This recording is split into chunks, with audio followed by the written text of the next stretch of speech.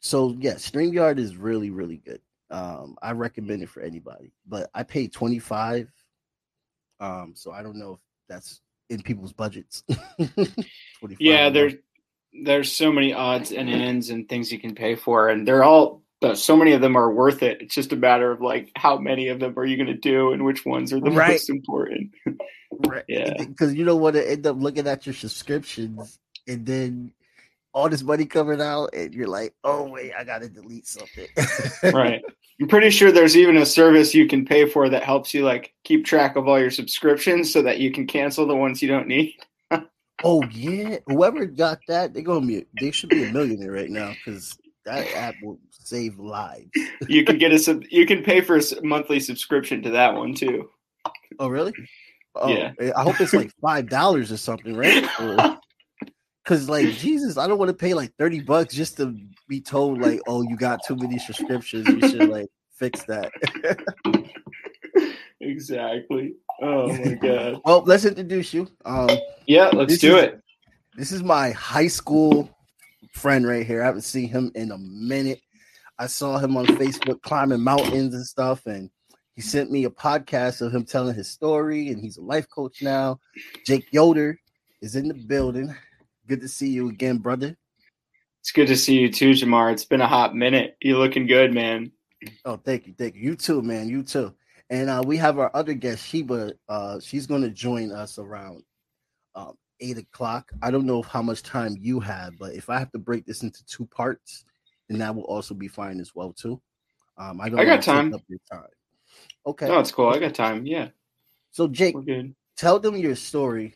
Let's start off with the stories first, because first this podcast is just to reach out about recovery and also about um, addiction and rehabilitation. Mm-hmm. And I come from a family who has had, unfortunately, well, fortunately, I do not have that type of because I had to literally teach myself years ago that addiction is a disease, and I hated Mm-hmm. my father, who I love dearly now, because he was alcoholic, and Mm-hmm. I saw his journey, and hated how he treated me, but now he's such a better person, and I Mm-hmm. had to learn that not everyone can do that.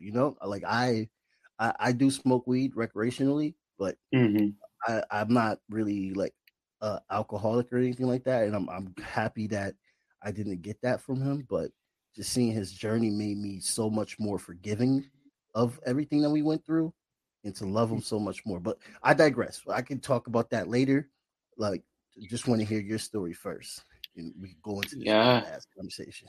Yeah, yeah. No, it goes deep. It goes deep. I appreciate you sharing that. And yeah, it sounds like you got quite a story yourself. And I'm really glad to hear about, it sounds like your dad, has had a recovery path in his life, and really glad to hear that. And yeah, I mean, I always say like I'm not anti marijuana, Hmm. I'm not even like anti alcohol, so to speak. I'm just anti addiction.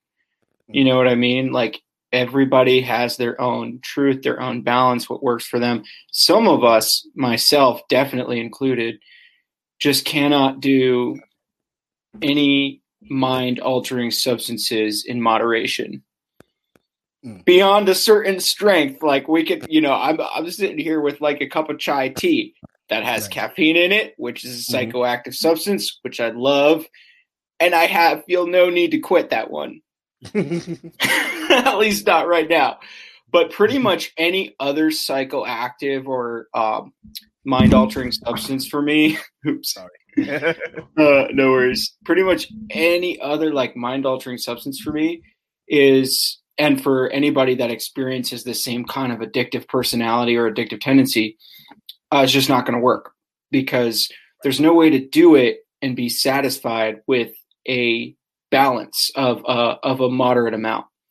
The only effect that mind altering substances have for me is that if I use them, it creates an extreme sort of attachment and an extreme craving and just generally a feeling of like wanting to use it as a part of my lifestyle not just as like an occasional thing.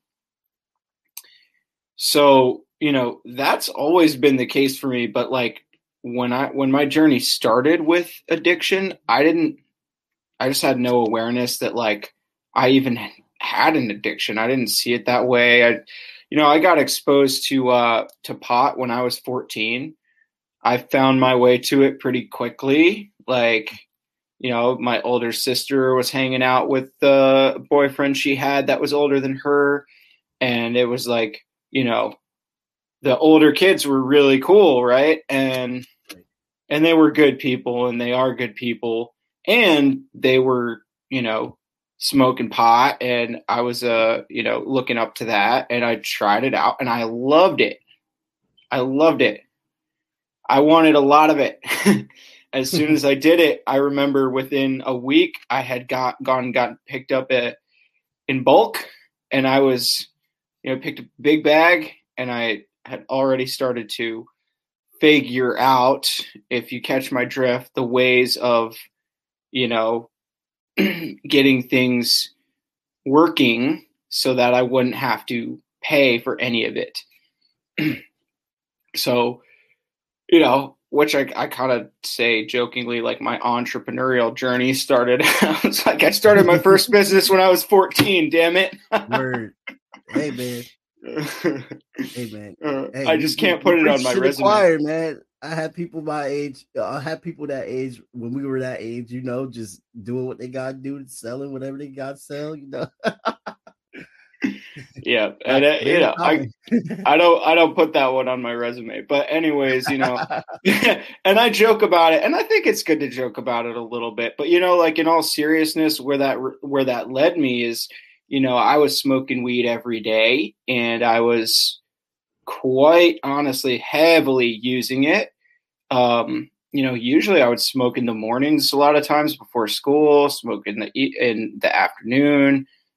Sometimes I would leave school at lunch and go smoke weed in the woods behind the high school. And then I would come home and use it again and use it before bed. I got into a pattern where I just didn't see any consequences from it. I was still doing well in school.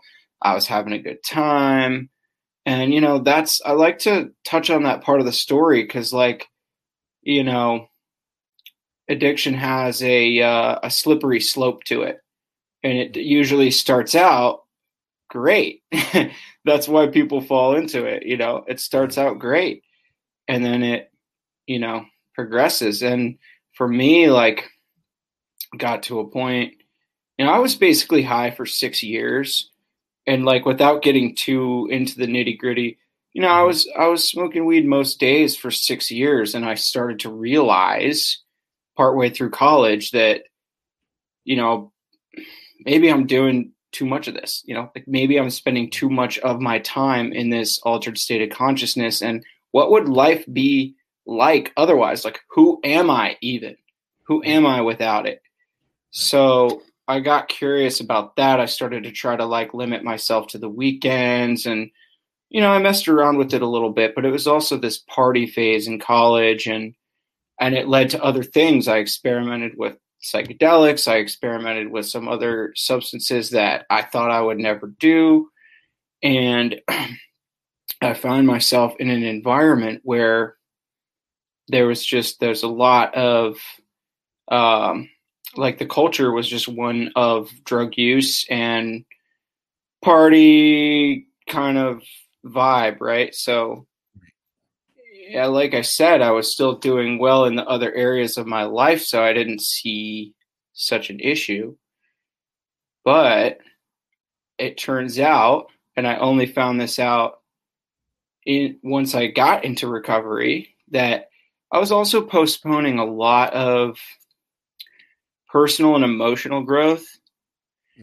Things like learning how to feel your feelings, like learning how to feel the not so good stuff. Some sober people can't even like get that together, Yeah. And it's important because, like, it allows you to heal when you can actually face things. But I didn't really have those coping mechanisms. I was just, and I was oblivious to the fact that I even had any negative feelings, right? Because I was like happy all the time because I could always, I always had something to look forward to. I always had an upper when I needed an upper, a downer when I needed a downer. And so, it's a control thing. Addiction is about control. You get to control how you feel. Right. You get to control how you feel. What you don't get good at is accepting life as they say, life on life's terms. And that has a lot of problems to it. For me, I've slowly progressed into doing some stuff, finding myself around people that I never thought I would be around. Like some really close friends had segued into, using needles and using heroin. And thank God, man, I just knew that I didn't want to do that. And the fact that it was happening around me was a wake-up call. And the other thing I did was I finally, I kept saying like I was doing well in the other areas of my life. Well, finally I tanked a semester. I finally, I don't know if we're allowed to swear on her here, but Oh no, you say whatever you want. Okay, all right. Well, I finally effed up and I failed a class. And it was like, okay. I had at that point been trying to use I had been trying to use like ADHD medications like Adderall to help me study, to handle the workload in school. But they didn't make me study well. They made me want to go party. They made me want to use other drugs. They basically stimulated me and made me want to just go have fun. So it just backfired. And then a couple of other more gnarly things happened. Like I was still dealing. I was still like, doing that whole thing. And some people, I guess, some not so good people had found out where I lived and they came and tried to attack me physically and steal, what I had. And I'm not about that. Like I'm not a violent person, and I found myself in a situation that involved violence, and it was directly related to the fact that I was practicing an illegal trade, So, and that happened. The crazy thing is that happened. So people came into my apartment, and the next day I was at a party, and the same thing happened, but with different people. So there were 2 days in a row that there were attempts to rob me. And both times I was actually physically attacked by 3 people. And this was on 2 separate occasions and 2 completely different groups of people. That's wild. So that was one of my wake-up calls. Like, if I just got attacked by 3 people on 2 separate, unrelated occasions in a time span of 2 days, what's going on here? When did my life become a life where something like that would happen? I'm just a nice kid from the suburbs. Weed was all about peace and love and sharing, and I this, one day I woke up and I was like, that's not what's happening anymore. Like that's hey. not what's yeah. Keep coming for me. What the hell? Yeah. That is scary, bro. Scary. Yeah. And it was so easy to just see it as it's all good before things like that started happening. But it wasn't all good, man. And also it's like, so what, if I was getting A's and B's in school, still there was this feeling of well, what am I capable of then without it? What if I'm doing decently well? What am I capable of without it? And how will I ever know? And so I started to get this creeping feeling oh my God, I'm never going to know what I'm truly capable of. And I might end up being, 70 years old and only living up to who knows what % of my potential. And that scared the shit out of me. Yeah. I didn't want that. So at 19 years old, yeah, right. So that, I mean, that was it, man. At 19 years old, I decided to get clean and sober, and I had some very lucky, had some good influences on me, around me, that there was a family friend who had been in recovery, had done the same thing I was doing, but for a long time. And he said, Jake, I'm you, man. He was like, I'm the same as you, but I did what you're doing for another 30 years, and you don't have to do that. And something about that just really stuck with me. It was like he already walked that path. Don't repeat it. So he said, go to a meeting, and then that's when I entered my recovery, and I did get clean. I went to a 12-step environment. I went to Narcotics Anonymous, and that helped me get clean at the beginning. So that was the start of recovery for me. Wow, amazing. And I remember seeing you in high school, just real quick, and like you were like one of the most coolest people I ever met. Like, you're awesome. Oh man, Yeah, thank you. I could have you. That's the one thing I gotta like. I always tell these kids whenever I talk to a kid, you don't know what anybody's going through. You don't Mm-hmm. know.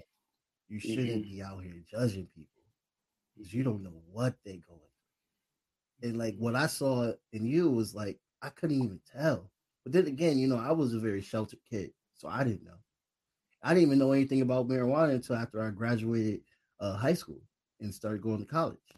You know, that's when I Mm-hmm. really started, like, oh, maybe I should try a little bit. But I didn't know, Jake. And I'm so glad that you are here. That's such a journey. And now look at you. You're saving lives. Thanks. You have a story now. You're saving lives, bro. That's amazing. And Thanks. I wanted to ask, you heard about what happened with DMX?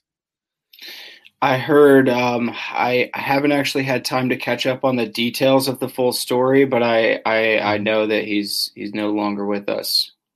Yeah, it looks like he was dealing. He had heart attacks. He OD'd, and Mm-hmm. unfortunately, Mm-hmm. he's no longer with us. And it that happened last week, I believe. And I was thinking, I was like, wow, like, and throughout the years, he always talked about his struggle and how he tried to stop, and and it comes to mind of thinking about friends that I have lost, and part of me wish that with the friends that I have lost, I was there. I wish that I don't know if I should be thinking this way, but sometimes I would think like I should have done something. What could I have done to help that person? You know? And I don't know. I really don't know. Yeah, it's a really tricky road to go down. I mean, I think it's natural to think that way. I also think that, to an extent, there's really nothing you can do to make the difference between recovery and addiction for someone. It's really over there with them. And you can be a positive force, you can be an influence, but you already are. You already are. And if somebody was looking for that, then they would gravitate towards it. And if they're not looking for that yet, then there's really nothing you can do. It's very difficult to force recovery.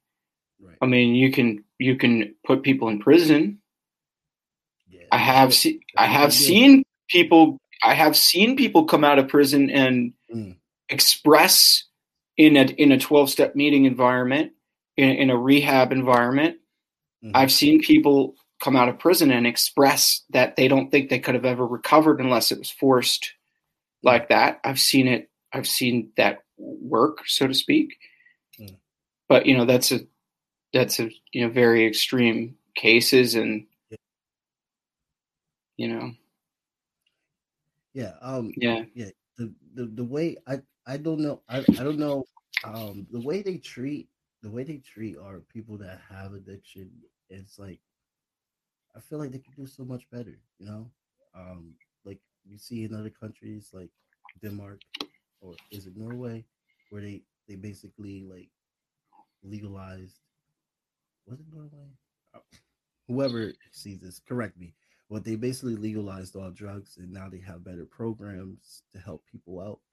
Yeah. And criminalization is what makes it worse. But it's like, how can we do that here in America instead of just throwing everybody in jail?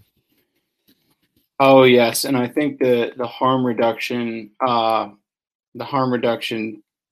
conversation, the harm reduction movement is a huge piece of that. I think Yeah. that's where we should look for the answers to how to deal with addiction on a large scale more effectively. Mm-hmm. I think it's about reducing the harm of addiction in every way that we can. And I think that does trend towards, from a policy standpoint, based on what other countries have done and based on experience, I think that does trend towards legalization. Right. And I think it trends towards, not not relying on a system of incarceration that doesn't incorporate rehabilitation effectively. Mm-hmm. But I haven't been through that journey personally myself. Mm-hmm. I haven't been to prison and I didn't go to a formal rehab. But Okay. I've seen results from a lot of people that have been through more of an institutionalized path of prison and rehab. Mm-hmm. And what I've noticed is I think that even if you sort of force recovery, right? If you put someone in prison and they have to go to prison and then they have to legally, they're mandated to go to a rehab or something like that, there Mm-hmm. still has to be a decision made on the behalf of the individual. There still Right. has to be a decision made within themselves that they want to recover. At Right. some point along that journey, it might happen slowly, or they might have a sudden realization, but at Mm-hmm. some point that individual has to decide within themselves that they want to recover for it to work. If they don't do that, you can force whatever you want. As soon as it's over, as soon as they're out, it's going to be right back to the same patterns. Yeah. Yeah, I totally agree. Just reminiscing, thinking about my dad, like he made a decision.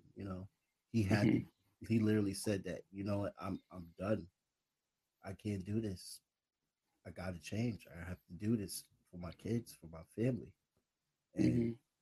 that that made him just become such a most one of the most awesome men on this planet that I have the pleasure of knowing now, and I see it. It's like you have to make this decision. It's for you. It's self care. It's for Mm-hmm. you. For the recovery process, like on your experience, what was it like when you were when you first started? My recovery journey. Yeah. Yeah. So for me, I feel lucky. Mm-hmm. I did not have a physical dependency to any substance in an extreme way at that point. I do think there's physical withdrawal from cannabis. Definitely, there's physical withdrawal from cannabis, Oh yeah, and definitely. Yeah. and I was psychologically dependent on you know uh, just sort of using different substances regularly, cannabis, tobacco. Mm-hmm. There was some alcohol in the mix. I had started to use, some prescription pills more that weren't prescribed to me. Mm-hmm. So, and party drugs and stuff like that. So, you know, I think there was a physical effect, but I'm fortunate in the sense that I did not have a dependency that required me to go and have a medically assisted detox or be Mm-hmm. in a formal treatment environment. So I was able to sort of stay in my own same environment, um, and start to change my behaviors and actions and the people around me. And I did that. If the first thing I did was I went to actually, you know what? Let me back up. The Mm-hmm. first thing I did first thing I did was I understood that I wanted to change. I understood that I wanted to change. That's so important because the change actually starts before the addiction ends. Like, you can start to change your habits and your patterns while you're still partly in the addiction.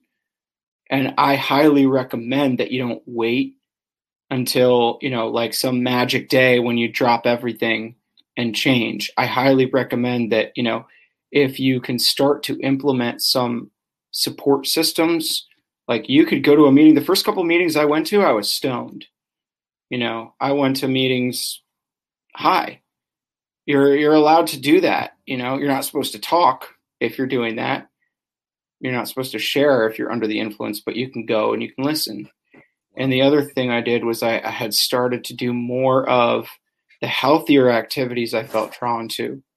I started to go to, I started to go into the mountains more. I started to do more rock climbing. I started to do more active living habits and got more into exercise. So things like that helped me to pick up momentum that, I wanted to be healthy. I wanted to feel healthy. I started to taste that health a little bit and the vitality of changing some of those patterns first. And it made me not want to smoke. It helped me want to change that part also. So my recommendation to anyone would be let the change start before the addiction ends. Take small steps. And then the recovery path for me was I went to a Narcotics Anonymous meeting, 12-step meeting. I asked, I just went and listened and shared for a while. Eventually I asked for a sponsor. And, I didn't actually really work the 12 steps all the way through the first time around. I worked my way to step 3. Okay. And what is step 3? So step 3 is, so the steps are like, the first 3 steps are really important. The first one is admitting that you're powerless over your addiction, which a lot of people don't like the phrase powerless. I think the first step just means humble yourself and acknowledge that you're not able to use mind altering substances in moderation. Like, right. You're not in control over this thing. You need help. I think that's step 1. Admitting we were powerless over our addiction and that our lives had become unmanageable. Like, this is unmanageable. Like, this isn't working. So accepting that. As step 2 came to believe that a power greater than ourselves could restore us to sanity. So you start to look outside yourself for a solution rather than doing it with your way of thinking. You start to look for a different way of thinking or a power greater than yourself. It could be a spiritual power, or it can be a practical power like the group conscience, others' service outside of yourself, something greater than yourself. It's still, there's a lot of people that think 12-step programs still feel religious. Yeah, I can see that point. I can see why it would feel religious, but you can go and you can do it and not have it be religious for you. Mm-hmm. Like, it's to me, I view that part of it as there's personal responsibility in the way that you participate in anything, and you can still go and get value and participate in your own way. And they even say that this is a spiritual, not religious program. You could pick that apart. There's different things work for different people. I got value out of the 12 steps for sure. And I always sort of used my own form of spirituality as I was going through it. So, and then step 3 is we admitted to, what's step 3? Let's see. So we came to believe that a power greater than ourselves could restore us to sanity. And then I think that's step 2. And then step 3 is you give your will and your life over to the care of that power. So it's kind of a surrendering. Step 3 is about surrendering. Wow. What was that like for you with surrendering? It was a fucking relief, man. It was like, okay, I'm gonna do things differently now. I'm not gonna do it my way. I'm gonna try things a different way. And there was tremendous relief in that. And it was actually exciting. It was like, oh my God, life is not what I thought it was. I had this like, life is not what I thought it was. It can be so much more. And now I'm on a journey of way more possibility for what life could be. And we're going to get into that. yeah. My experience honestly was I actually felt really, really good in early recovery. And I feel lucky for that as well. I felt really free. I felt tremendous relief. And I felt very, very close to what you could call my higher power, or my own spirituality felt very intensified. I was very present to the moment, the present moment, this living in the present. And I was very like focused on the spiritual connection to the world around me, my relationship with life, my relationship with existence and the universe. I felt it was a very spiritual time. And so I was kind of floating, I actually felt very free.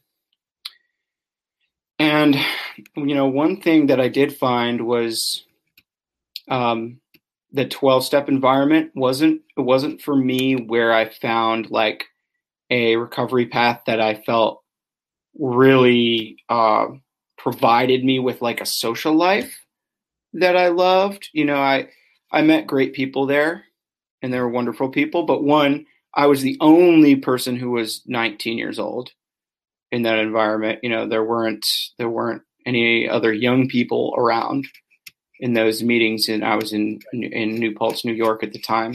None of my college friends were getting sober. They weren't getting sober at that time. Yeah, that's not a thing in college. Yeah. So yeah. I mean, I won't bore you for too much longer here, but I found that I wasn't really finding like a pre-existing path of recovery that gave me everything I needed. And the realization was I have to create my own path of recovery and find what works for me. So enter the early stages of the natural highs concept, because I started to look for the things that I love to do that could actually add to my life. See, the biggest lie about addiction and recovery, the biggest misconception out there is that it's about giving something up or quitting something. It's not about quitting something. Yes, obviously that's a part of it, but the way to accomplish that is sort of counterintuitive, because the way to accomplish the transcendence of whatever the behavior is, whatever the addiction is, is not to focus on getting rid of that thing. It's a lot more to do with focusing on creating a life that works for you, in which well-being is possible, and in which the addiction can dissolve, but where it's no longer needed. You create a life where it's no longer needed, then you can quit. So, I mean, maybe quitting is a part of it, but it's not the first thing you should be focused on. What you should be focused on, in my view, is creating a life in which the addiction can dissolve, and a life that can sustain the absence of the addiction. And so I think it's more about adding, and I think it makes it easier too to walk the path. If you think about, what am I going to get? What am I going to gain from this? not what do I have to give up. You don't want to be just losing something. That would suck. Yeah. And that wouldn't be appealing. Why would I do it if I'm just losing something? No, you got to be incentivized. You got to really be gaining something. And for me, I could see some things that I stood to gain from changing my behavior. I knew that I could improve my skills as a climber, as a mountaineer. I knew I could spend more time in the wilderness. I knew I could get stronger physically and mentally. I knew I could become more fit, achieve greater fitness. And I knew that for me, I was really excited about that, because in rock climbing and mountaineering, the stronger you are, the more places you get to go on this amazing earth. It unlocks new possibilities for the experiences you can have, the views you can have, the peaks you can climb. So I found for myself something that I was extremely excited about pursuing, that I could have more of if I wasn't stuck in the addiction. And that got me psyched, and I would go and do it and it would feel great. And so, that's kind of where the natural highs method, so to speak, or that concept was born early on in my recovery, just ramping up those things that I love to do. And then, reaching a point where I also realized, like, those things were their own drugs in a way. They were their own addictions, but but we think of addiction as a negative connotation. Yes, we do. And those activities, you can get really excited about them. You can get kind of addicted to them in the sense that you really want to do it more and more and more. But the result is that you get stronger, healthier, happier, well-traveled, so it's sort of taking that addictive tendency and channeling it towards healthy activities can really support somebody with thriving and getting rid of the bad habits as well. So that became a huge part of my recovery. I didn't see that really being practiced or taught anywhere in a formal sense. So later on, I decided to, make that a part of my work and create that and share that with others. That's absolutely amazing. Let me just tell you that. You literally just, it's so, for instance, like one of my people I love is Karl Marx. And I was like, how the hell you thought of this shit? you are like literally like an addiction specialist, like Karl Marx, addiction specialist. Like, you came up with your own theory. You came up with and you practice your theory, and your theory is proven to work. That's amazing. Like, I can't even fathom that. I'm just like, how did you just think of that? Like, you stopped at the 3rd-step program, the 12-step program. You stop at number 3, and you're just like, all right, enough of that. Here's what I think I need to do. And then you start realizing that this is what you need to do. And then you're able to use that to help others. So do you like have clients? Do people like hit you up a lot? Yeah. So, well, first I'll start by saying that the story isn't over. I did end up getting clean for 2 years. And then I decided, you know what? Alcohol was never really my problem. And I started to experiment with that. And for about a year and a half, I drank alcohol. I didn't do anything else, but I drank alcohol, and I sort of tried to force myself to only drink in moderation. Mm-hmm. Long story short, I did not want to drink in moderation. Okay. It wasn't worth it for me. It wasn't fun to force myself to drink in moderation. There's no point doing that. I would rather keep my head clear or get fucked up the way I drink the way I want to drink and eat as much as I want. That's just how it is for me. So I got clean again, and I did things a little differently.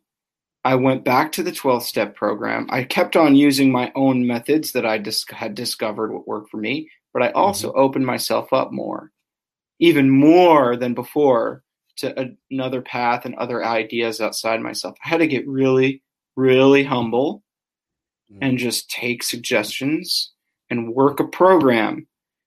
And I do suggest that. I do suggest just working a program. I suggest creating your own recovery and also just trying out other things. Take bits and pieces of different resources.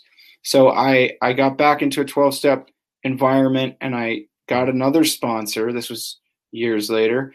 And I worked the steps. I'm actually still working the 12 steps with a sponsor right now. I'm actually on step 8. And I have 4 consecutive years now, 4 years and 3 months, I think, totally clean and sober again. So that's where I'm at now in the path. And yes, to answer your question, I started with a community program doing free trips and events for people in recovery, taking people on hiking trips and doing free workout classes in a local park for people who are in a local treatment center. Nice. And shortly after that, I started coaching. I developed a program. And so, yes, I work with one-on-one clients now. I have 6 private clients currently that I'm working with. And, I work with people for the program is 3 months long. 3 months long. And we work on various elements in a person's life. It's about pretty much half spiritual and half practical. It's like half very deep inner work and half goal setting, time management, practical systems to bring what we create in ourselves, to bring it out into the world. So I like to do a balance of both those things. And some clients work with me for longer than 3 months. They renew again and again. A coaching relationship can go on for however long is natural. And how long? So who's your longest? Not who, but like how long do you have like your longest client? Are they like a year or 3 years with you? Yeah, well, I started doing the coaching program back in September. So my first client has been with me since September. So what's that? September, October, November, December, January, February, March, April. Going on like 7 months. Oh wow. Yeah, and they may choose to continue. I don't know yet. Well, that's amazing. And so basically, you already gave me the three steps. Do you mind giving out the final steps after 3 real quick? Sure. Yeah, I don't know if I can actually recite them off the top of my head, but I'll try. So well, just do what you can, because there's so much more I would like to ask. I'll pull them up. Okay, yeah, we'll do that. We could put them put it in the chat as well too. The chat. I'll do that. Perfect. You can find them on AA. I think I probably could recite them, but yeah, and everyone can see it that's watching from Twitter, not Yahoo, YouTube and Facebook. Are we like live right now? Yeah, we're live. Yeah, I don't got that following yet where it's mad people, but they all see it though. They later on get like 600 views. Nice. Yeah, so let me pop it in the chat. You said, where's the chat on this? Do I click share? It should be to your, the comment sections. Should be to your right. I had to exit full screen. Oh, okay, got it. So don't do private chat. Click comments. Yes, and that's where everyone can see it. Yep. Oh, it's actually not giving me the option to do a comment, so I'm gonna pop it in the private chat right now. And looks like it got cut off. I think there might be so there's up to step 6. Mm-hmm. All right, I'll add that into the. And then I'll add the other ones, and you can share it to where it's public. And then there's steps 9 and 10. I think there's a limit. 7, 8, 9, and 10. I think there's a limit to the amount of text. Yeah. But no worries, because I'm going to just break it up. And then here is step 11 and 12. Amazing. Yeah. So, a really quick interpretation from myself would be, you admit that you're powerless, that you need help. Mm-hmm. You turn to something greater than yourself to solve the problem. It doesn't have to be religious or spiritual. It can be spiritual or practical, but a power greater than yourself, something outside yourself. You make a decision to turn your will and your life over to that power. I know it sounds extreme, but if you're at a certain point, you might just need that level of surrender. You make a decision to turn your will and your life over to the care of God as you understand God, to the higher power. A lot of people struggle with this. I think that you should just translate it for yourself in whatever way works for you, and then get as much value as possible as you can out of that. I think thinking for yourself is always going to be a really useful skill. Right. So, that's my translation, is turn my will and my life over to the universe, so to speak. Trust in life, give it up, let go and let God, they say. It's a letting go thing. It's the relief of letting go. So, number 4 was a really good one. Make a searching and fearless moral inventory of yourselves. You kind of list out all the resentments that you have. Mm-hmm. The way that I was taught to do it was list out all the resentments. Mm-hmm. Take a look at the darker. It's shadow work.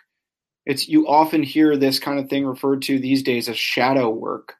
You're looking at that's a big pagan thing. Yep. Yeah, it's a big. I mean, you look at the darkest parts of yourself, and you can learn a lot. Yeah. And also, it's humbling to admit that there are dark parts of yourself, because there are. Yeah. And so admitted. And then number 5 is about admitting all that dark stuff to someone else, your sponsor. You just admit that to your sponsor. And then you get to share. Russell Brand has a great video where he gives a translation.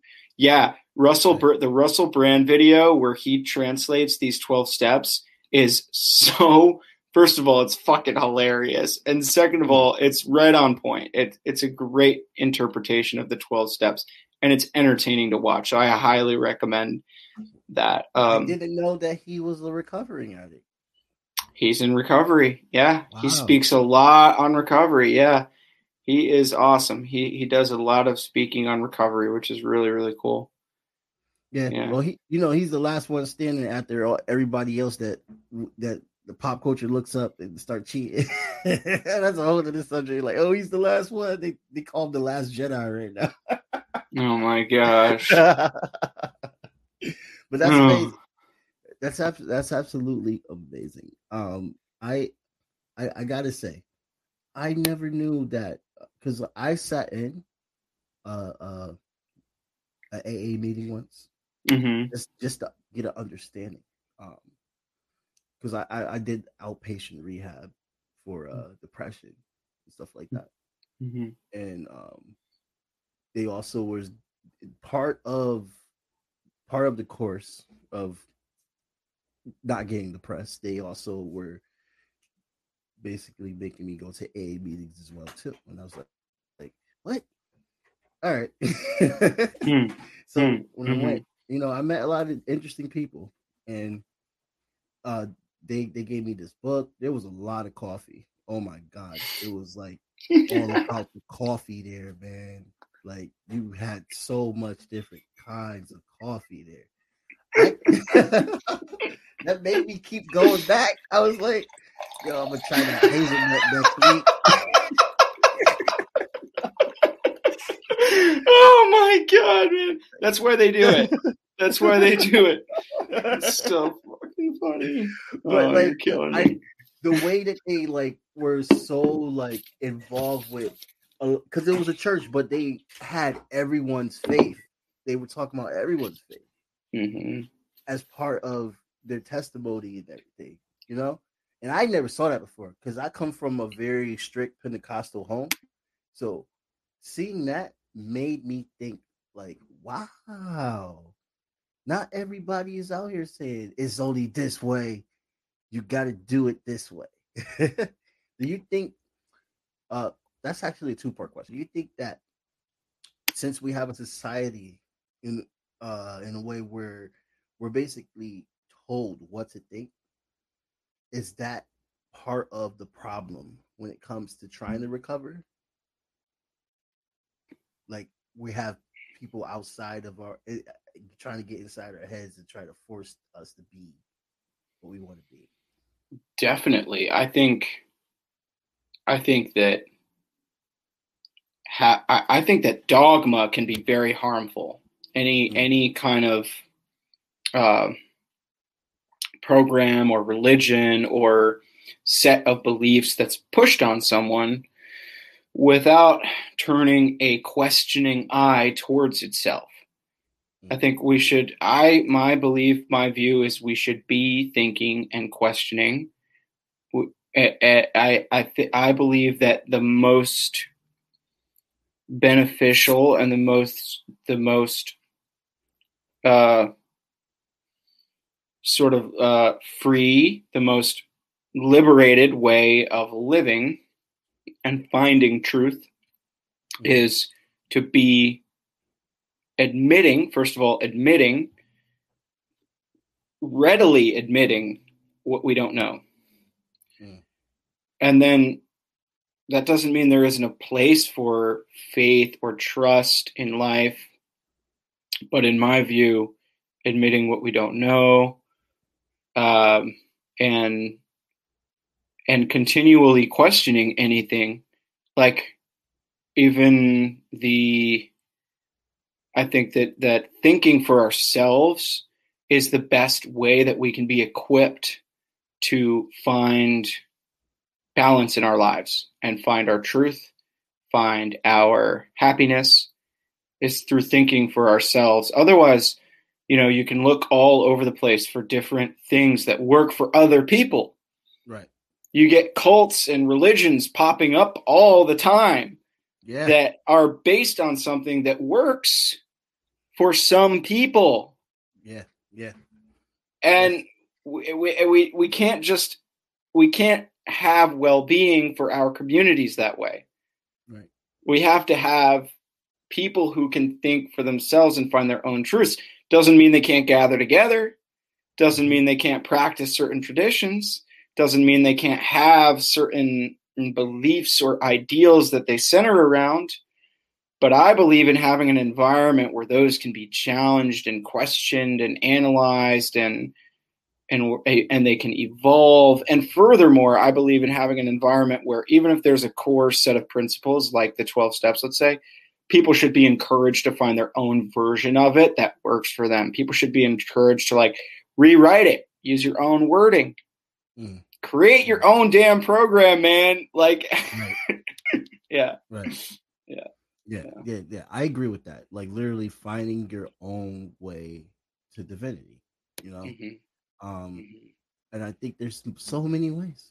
There's so many ways. Even if you don't even believe in that, I think it's also spiritual, just trying to be a good person as well. Like, even if you don't even believe in religion, I think it's also spiritual trying to be a good person. Because at the end of the day, like, we are always looking to better ourselves and trying to survive. And that spirituality within itself, I really do feel that. Maybe some people might disagree with me, but I think that just having the fight to have a healthy mindset, the fight to do better and help people, the fight to um, make the right decisions and for people you care about. That's all. It's all spiritual. I absolutely agree. Yeah. And how? So once you once you become clean and once you start living the sober life, what are like the struggles? Like do you, like for instance, my friend told me that they had to stop hanging around me, and I felt so bad because Mm, I'm a musician, so hmm there's always going to be drugs and alcohol, even when I don't even bring it. Like I don't even bring it. I hmm just go there and play. hmm So they hmm just can't even like see me play, and hmm like if you could just like give it like even if you give like a long explanation, I don't care. Like what is the struggles of just staying sober, just doing the best for you. Yeah, that's a great question. You know, I'm still experiencing new ones. Mm, I'd say, in my recovery journey, 4 years and 3 months in of consecutive, time with no mind altering substances, like there's a couple things happening. I'm getting a lot better at facing certain challenges. mm, Like, for example, when I first stopped, nighttime could be really hard because I'm used to smoking weed as a way to wind down. I mm, was used to that. And that would be oftentimes the last thing I would do before bed. So, as an example, fast forward to now, I don't struggle with that anymore. mm, I don't struggle with that at all. I've healed. I have a bedtime routine. I'll go outside and sit on the porch with a cup of chamomile tea. Sometimes I'll meditate. Sometimes I'll read. Sometimes I'll watch Netflix right up until I fall asleep. But no nice. matter what, on any given night, I no longer have a craving to use marijuana or any mind altering substances. I don't think about that. I don't want to do that. It's not an issue. And I sleep great. So Man. that's an example of problems that get solved, things that get easier. So many things get easier. I'll give you an example of something that I've on the other end of the spectrum. New challenges get revealed. New things about yourself get revealed. It's good news that they're getting revealed because they were Mm, already there before. The yeah. only difference about them Mm, getting revealed is that now you're aware of them. And that's the first step yeah. to getting to work on them. So for me, I became aware that I have anxiety, that I have pretty real, pretty serious, probably generalized anxiety. It's not diagnosed yet. I'm working with a therapist now, but I Mhm. didn't understand that in my addiction, and I didn't even understand that in my early recovery. Later on in recovery, I became aware that I had been medicating anxiety with marijuana. Oh, It was yeah. only I've heard of after yeah. a while in recovery that I realized that. Wow. Yeah. So how do you deal with your anxiety now? On good days, I'm able to use mantras, like thought patterns and affirmations that I've created for myself and ingrained in my thoughts and my consciousness. Able to use tools like that and tools like meditation. I'm able to Mm, use exercise. I'm able to spend time in nature, and I can keep myself in a place of really, really, really wonderful feelings, balance, gratitude, mm, and well being on good days. On bad days, my anxiety takes over me, man. I'm not going to lie. I'm not going to sit here and pretend like I've got it figured out. mm. I'm still working on that one. You catch me on a bad day pacing around my house, not able to get out of a thought loop that I'm stuck in. You could catch me, clenched up. So it's a process, but I'm able to learn more and more how to heal from that, how to spend longer periods of time feeling peaceful, and how to get stuck less often because I'm now aware that I have this anxiety pattern and I'm actively searching for ways to grow beyond it and get freedom from it. and those are various ways. I mean, I still get some value out of 12-step philosophy.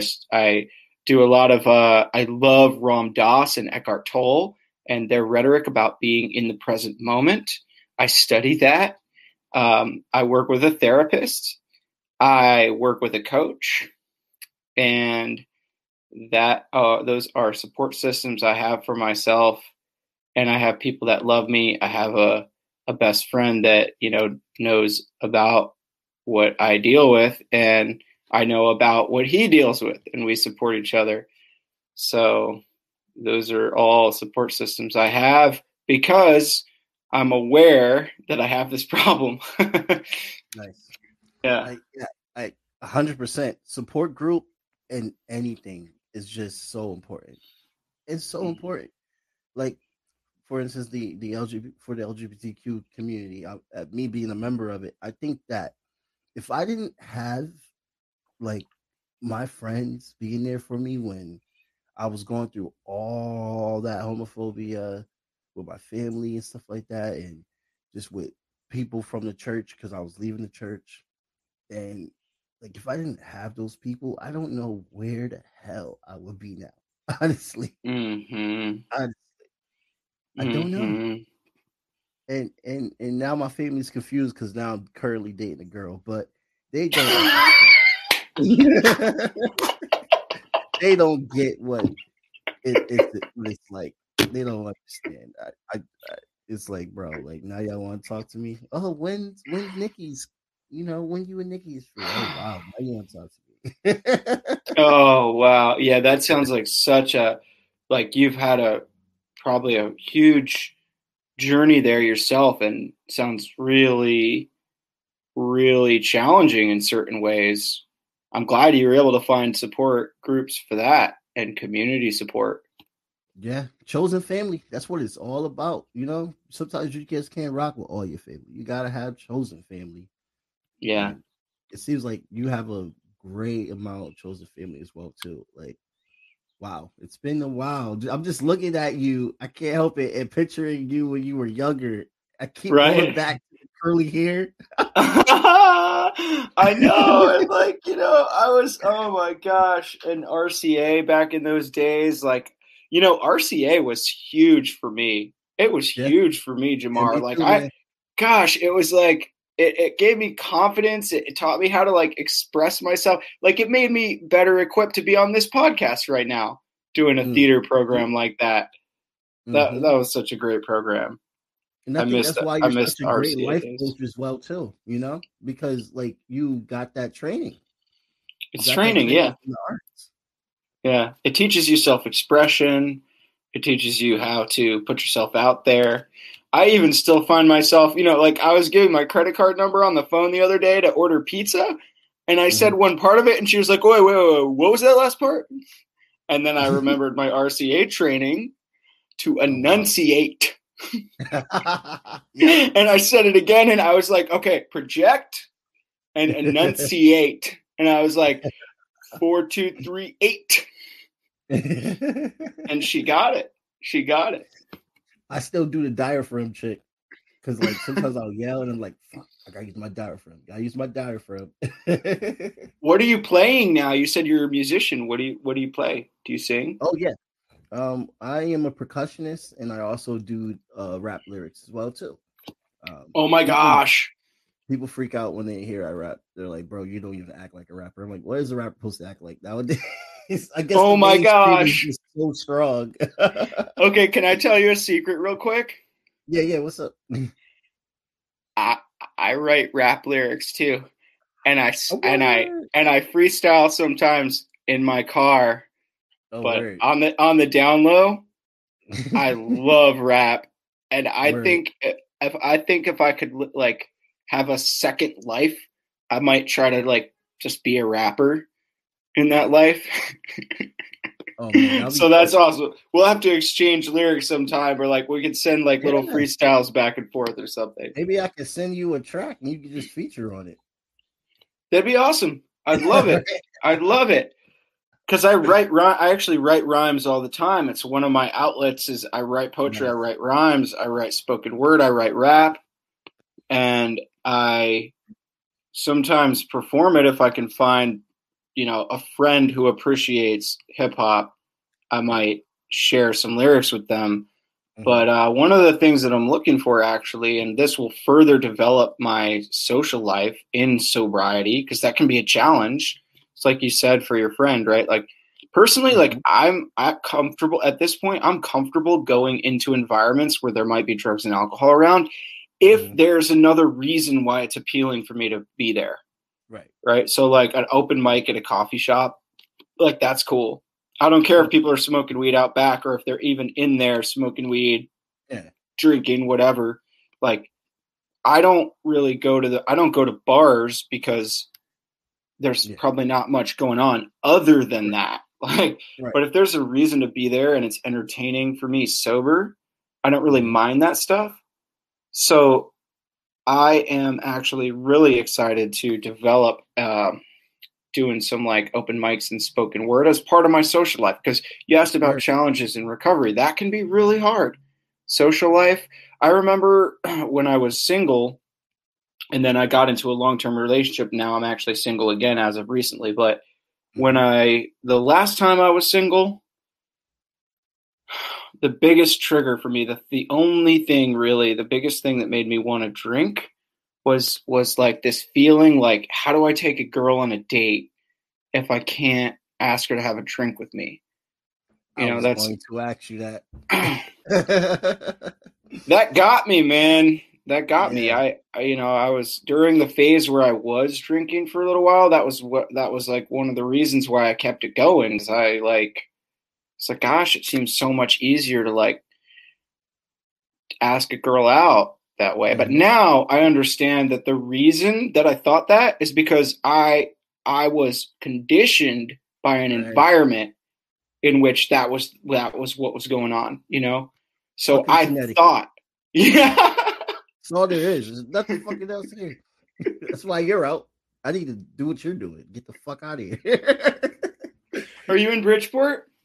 I'm in New Haven now. You're in New Haven? Yeah, yeah. Nice little area, man. I love it. It's nice and quiet, not too rowdy. It's beautiful. But there's nothing to do here but go to Yeah. bars. And the Hmm. New Haven pizza too. I mean, that's an option, but that's interesting that you said that, because it's like I'm thinking about it now. It's like when I met Nikki, it was like, hey, let's go get some drinks. But Yeah. now, Yeah. we play video games together. We have a lot of things that we can do that we don't have to really like indulge into like altering our minds. We could literally just have fun. We gotta go back on walks. That's one thing I need to do actually. A true OG from the 203. You know me. I was about to start freestyle. I probably would if you gave me a beat, but it would probably suck because I have to like not be around anybody for it to Oh, be word. good. It only comes out good when I'm not around anybody. You know what I mean? And then Oh I'm yeah. like, oh man, nobody heard that. Yeah, it is like that. It is like that. The courage is trying to like do it in front of people. It's kind of like how they explain with certain boxers, like Mike Tyson was saying that like when he goes to the gym, the people that he trains with, he whooping his ass. But if you take him to the spotlight and they gotta do it the same thing in front of thousands of people, he's gonna whoop their ass because they're gonna be too freaking shy. Uh huh. Uh Get huh. as Uh huh. aggressive. So I see rapping as a sport like that too. It's like you're comfortable within yourself, Uh but huh. it just becomes harder to get it out to the people. But once you get it That's out so to the true. people, you're ready. Mm-hmm. Mm-hmm. That's so true. I can't wait to hear some of your music. Oh yeah, man. I'll send you the link. I have I have just one song professionally out with my band, like Warriors, called One. But we're dropping an album soon. We're gonna be recording. So It's it's just awesome. one song so far, but it's all coming together. It's finally come together. That was one of the struggles I had because I couldn't find an outlet to keep it consistent. Mm-hmm. And now I'm almost 30, but I guess hey, Better time than never. 30 is young as fuck, dude. You're young. Yeah, I got one more you year, got a man. lot going for you. Look at this podcast. Oh yeah. Yeah.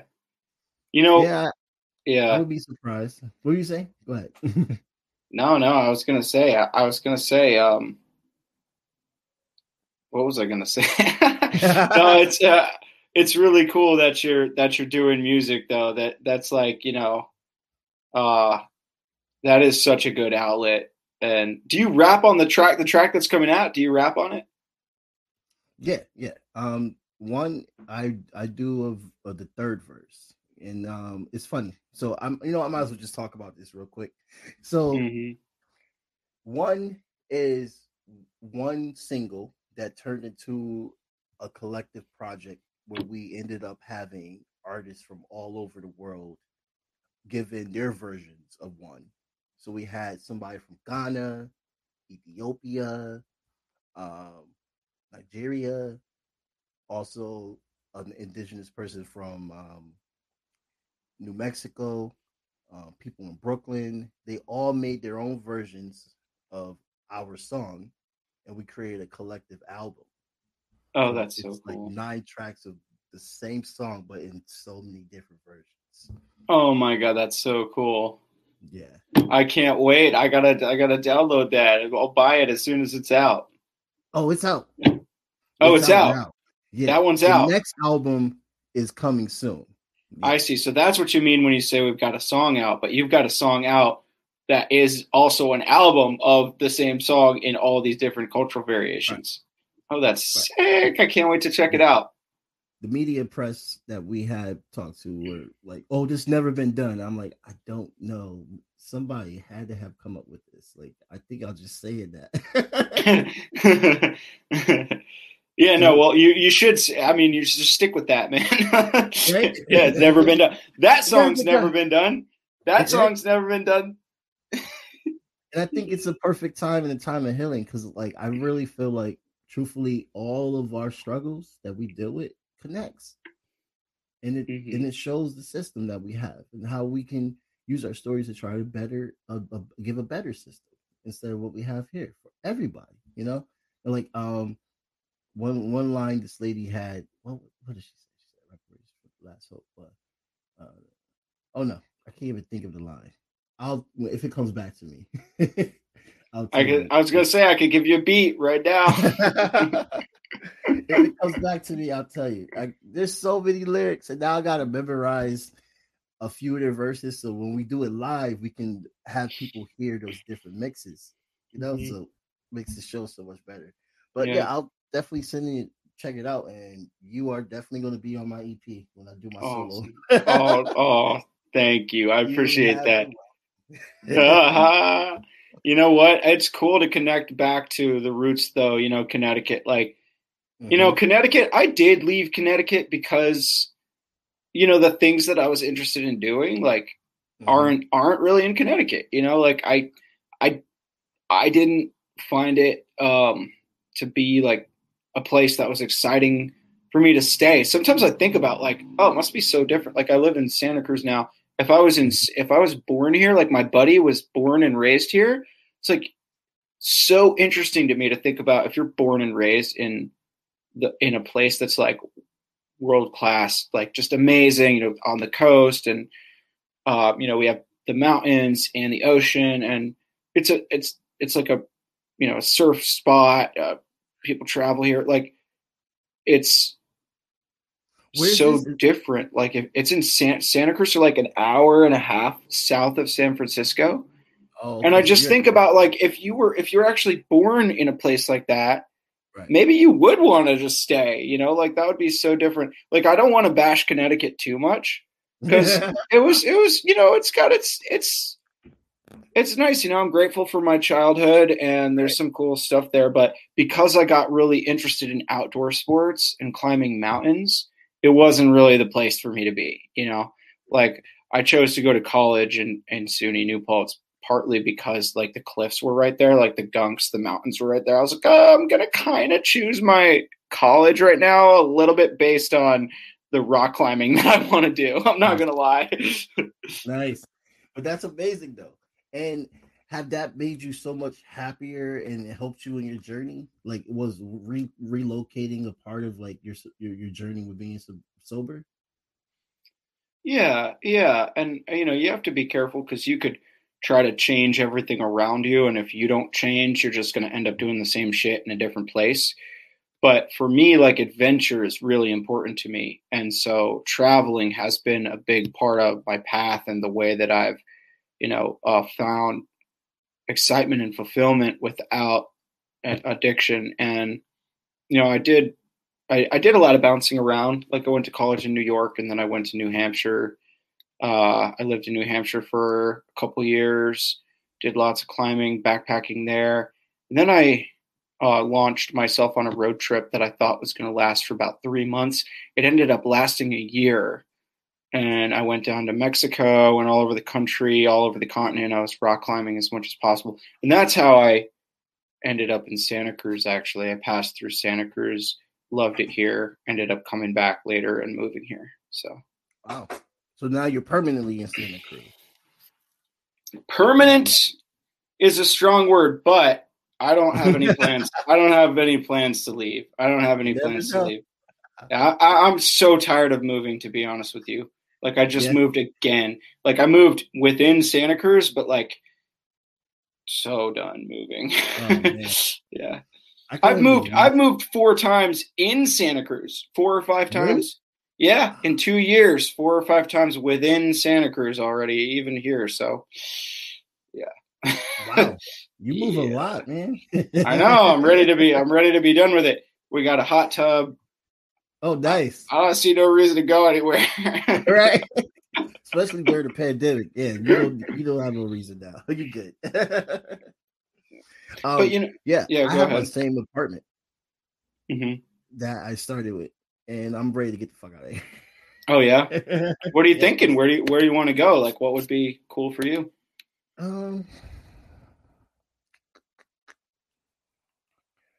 I want to go to Ghana so bad. But I feel like if I go, I'm not going to want to come back to America. That's possible. Because I've read a survey on African Americans that left America and went over to Ghana or the other rich countries over there. I can't even think of their names, but there's quite a few that they don't show in the media that they try to say that everything's poor there, which is so inaccurate. But they don't come back.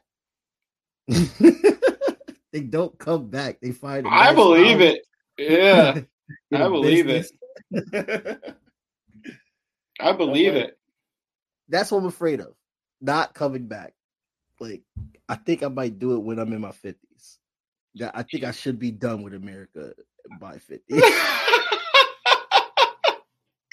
Yeah. I feel you. Yeah, I don't blame you. I mean, I think you'll know. I think you'll know like when it's time, like when you're ready. If you want to go, you should do it. You should do it. I've never regretted feeling an urge to do something like that and then doing it. I've never regretted it.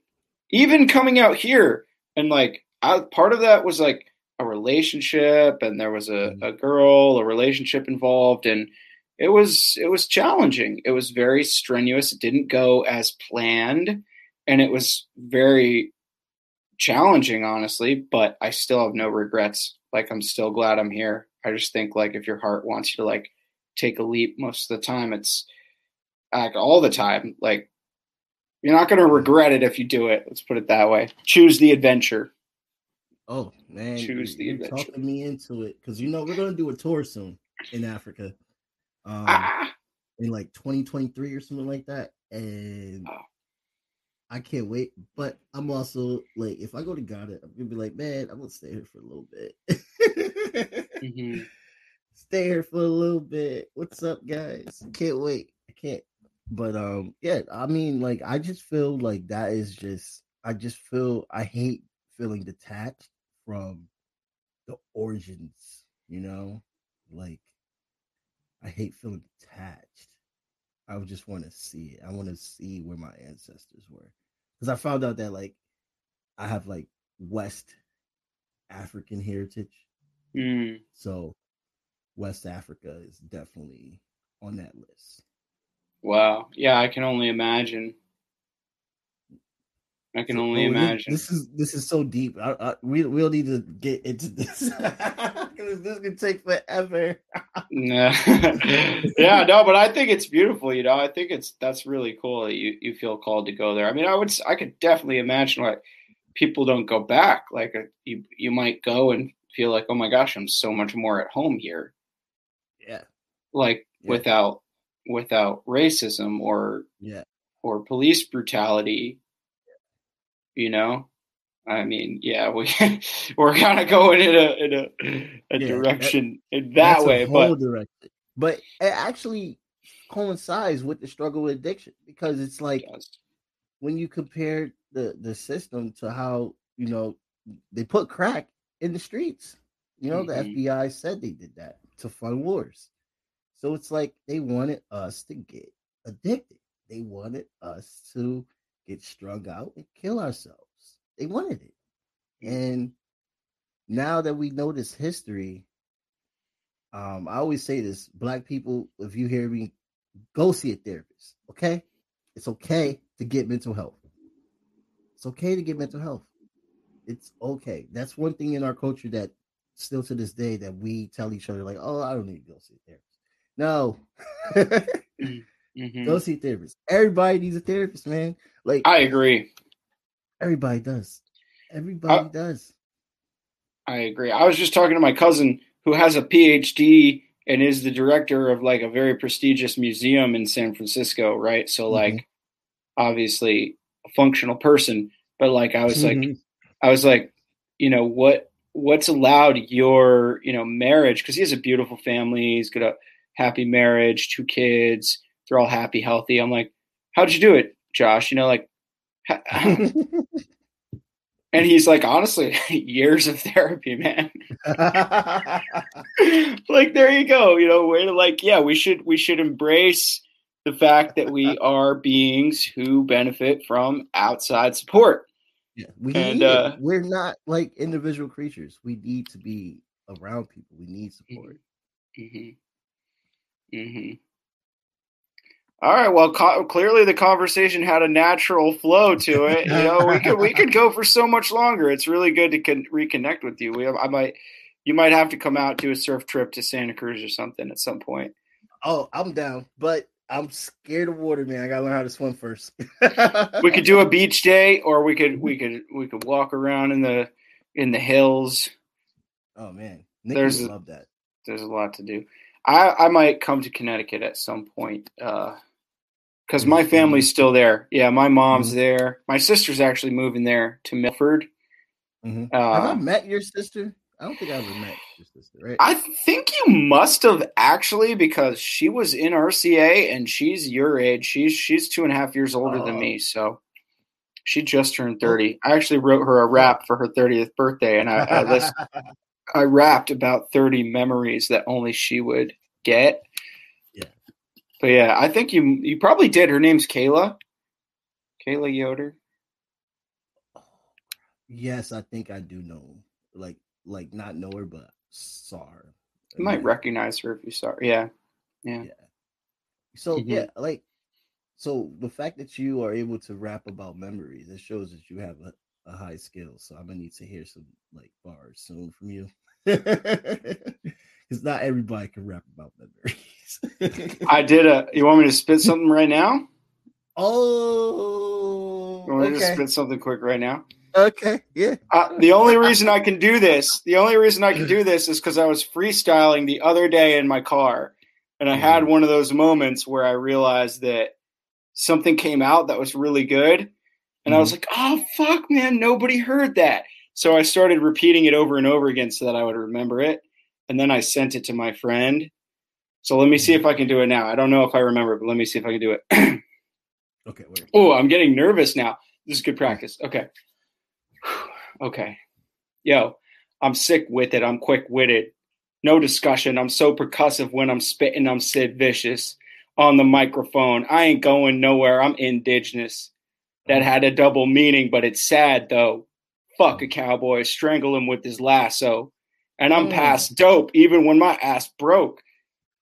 I'm past dope even when my ass broke. But I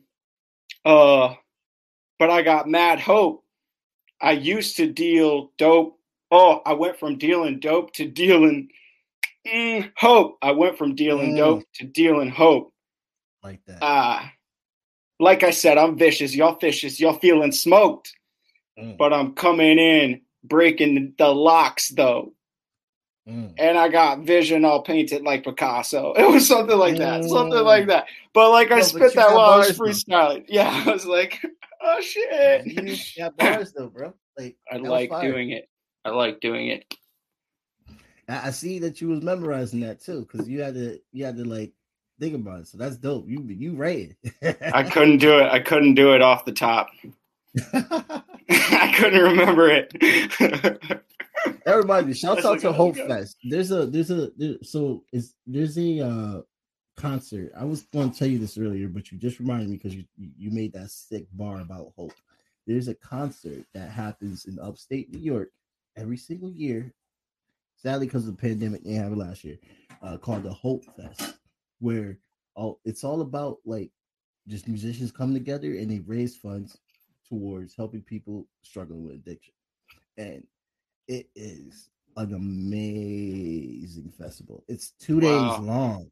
It's like, and that's when sick. we played, we had to like get they had to pick us up in a go-kart. So I felt all official. I was like, put my music equipment in the go-kart. Oh, no way. You played there? That is sick. I thought I had a record deal that day. I was like, man, y'all are too official. Hold on to that feeling. Hold on to that feeling. You're going to have more of that. Just more of that. You're going to get more of that in your life. Oh, no. Feel into that. Feel into that. You just call on that. Yeah. There's a lot of ups and downs with entrepreneurship, but I know what you mean. Those moments when you're like, oh my God, it's happening. The dream. That's awesome. Man.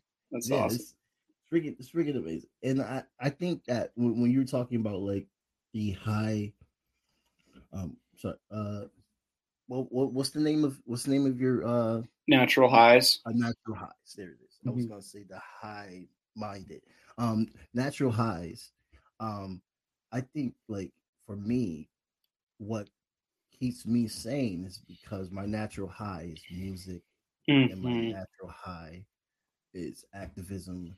And I feel like that's kind of weird that my natural high, where I would say that it's activism because it's also a sacrifice. So I don't think sacrifices are natural high.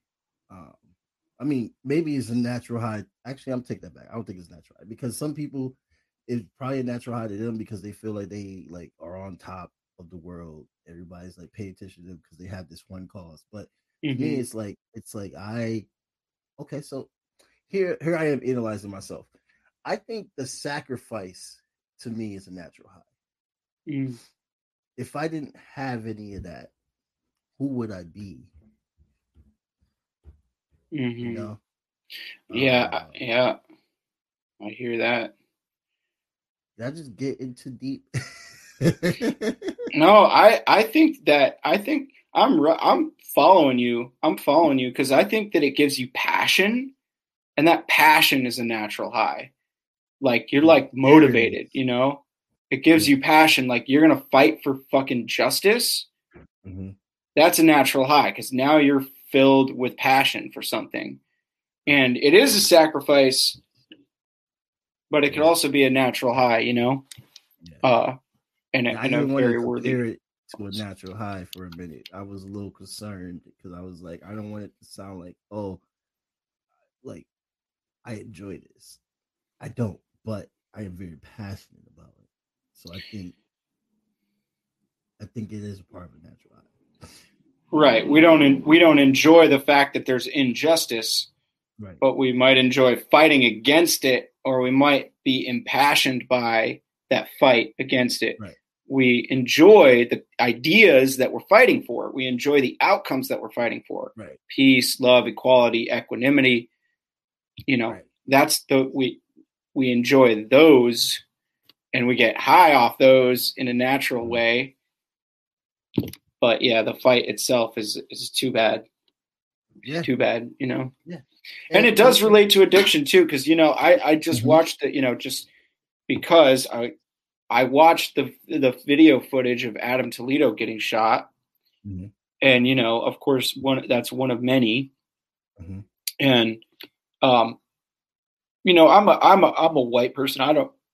I might fuck up, and if I fuck up, then I'm hoping to learn, right?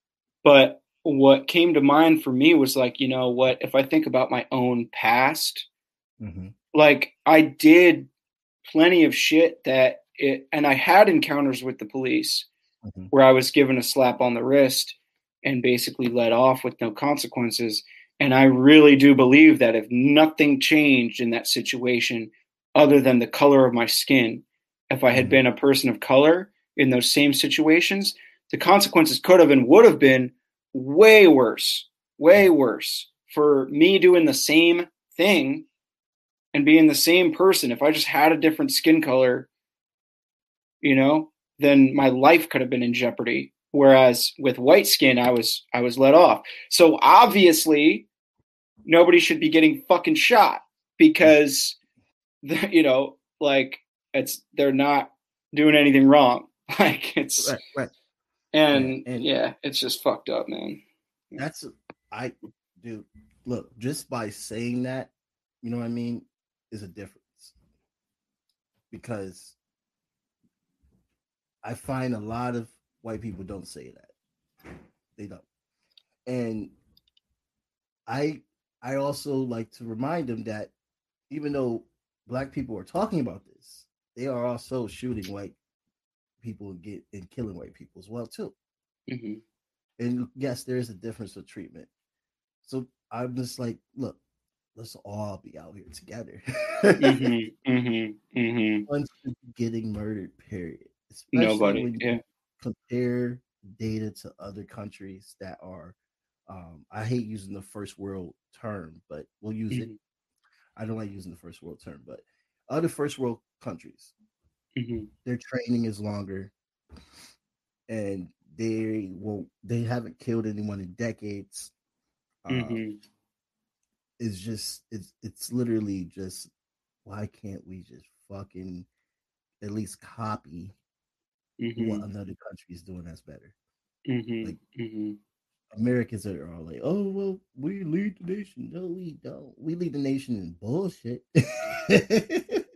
we lead the world in bullshit. We don't really lead the world in sophistication and stuff like that. Like we don't. We have to literally unlearn that this is not the greatest country. We can make it the greatest country.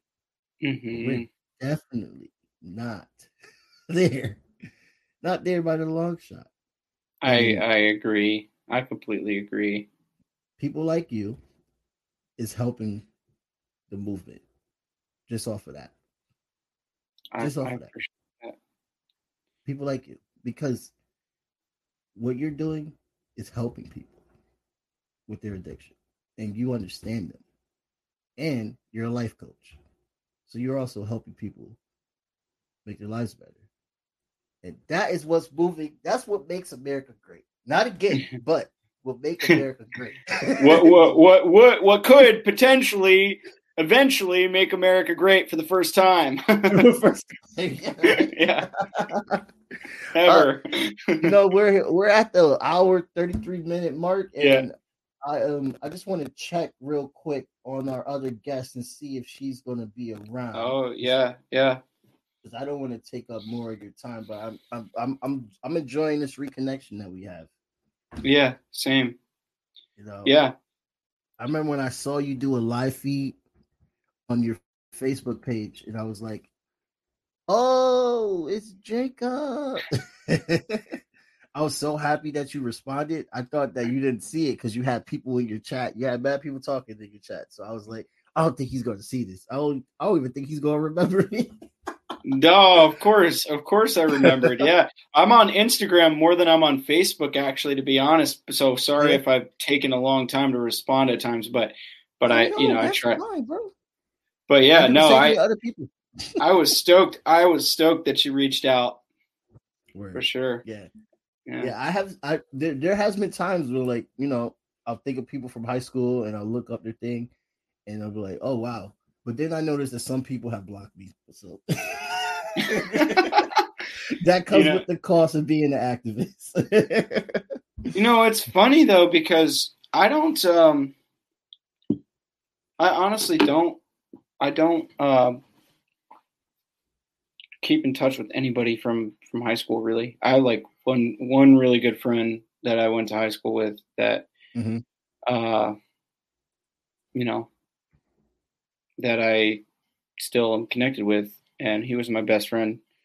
And but like nobody else though. I mean, yeah. So it's kind of cool to connect back in that way because Yeah. yeah, the world is pretty distant to me now.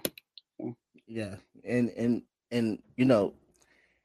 I think that it means something when you haven't spoken to someone, especially from high school, because who the hell do I really hang out with from high school?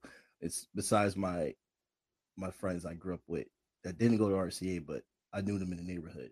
But Mm-hmm. and that's crazy. That I think that's value in itself too, that we're still tight to this Mm-hmm. day. But Mm-hmm. it's amazing to just come back after like a decade and you're talking to someone that you knew from way back. Life is short and these are beautiful moments. Mm-hmm. Like Mm-hmm. I think I'm too like spiritual in a way with just valuing everything. That I always tell people that I connect with, like, thank you so much for your time, and uh Mm-hmm. you're always welcome to come back and all this stuff. And they're just like, dude, you're just so nice. I'm like, I love having conversations. I love being around people. I guess that's weird. Maybe that's something that I need to like reevaluate. Why do I need to be around people so much? I mean, I think cherishing things is the way to be. Yeah. I don't think there's anything wrong with that. Mm-hmm. And Uh, I will always tell people I love them. yeah, What? I'm too true too. I like doing that too. I'm like, I much love, like I love you. Like, why don't we say that more? Right? Why not? Why don't Yeah, we say that? I think that's a man thing that we need to like learn how to use that more. Like my agreed. father, for instance, like we just started telling each other we love each other. Mm, He would never say that in the past, and I would never say it to him because I thought that would make me seem like weak, and I'm already was trying to hide in the closet. So I was like, maybe he'll think I'm fruity if I say I love him or something. mm-hmm, mm-hmm, That mm-hmm, overthinking nonsense. mm-hmm. Well, it Wow. looks like um this is unfortunate. Maybe we could one day uh come back with Sheba. I know Yeah, that she's very. is that how you pronounce her name? Saba?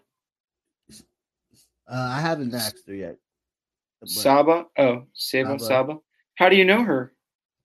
Um, she actually, I haven't really like talked to her face to face yet, but through like Messenger, because she's actually she called out some races in the good old Fairfield County, as it always is.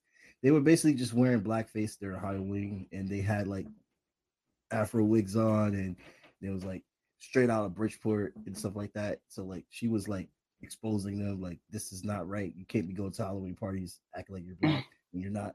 And then I was like, oh word, I like her fire. I'm gonna add her on Facebook and stuff like Nice. that. Then I learned that she's also like an advocate for sobriety and recovery. So I was like, oh, Awesome. let's get her on and see her thoughts on it and stuff like that. Maybe we can try it again Nice. another day. That's rad. Yeah, I'm totally down. I'm totally down. And yeah, thank you so much for having me on. Always happy to come back. Always happy to come Yeah, back. I'd love to meet Saba.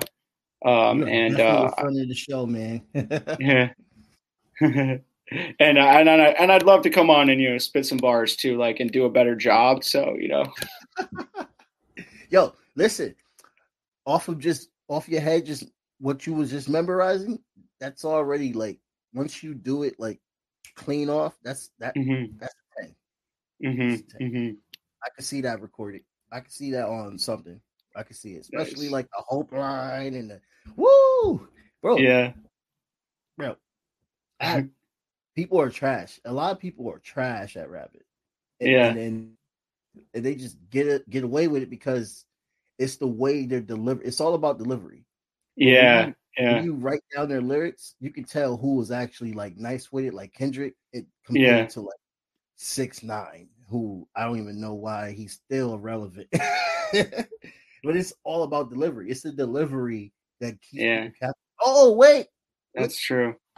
look at what we have Oh, here. Hey, hey. I Nice to meet you. just walked out of work. Yeah, I just realized that. I was like, she's coming out of work, so you never know. And I understand if you're like tired, you're like, I don't know about this right now. Oh, I don't back down. I don't back down. A promise is a promise. Oh wow! So just when we were giving up hope. No, never give up hope. I don't know why we would do that. Obviously, never give up hope. It was so busy today. Oh, it's opening up.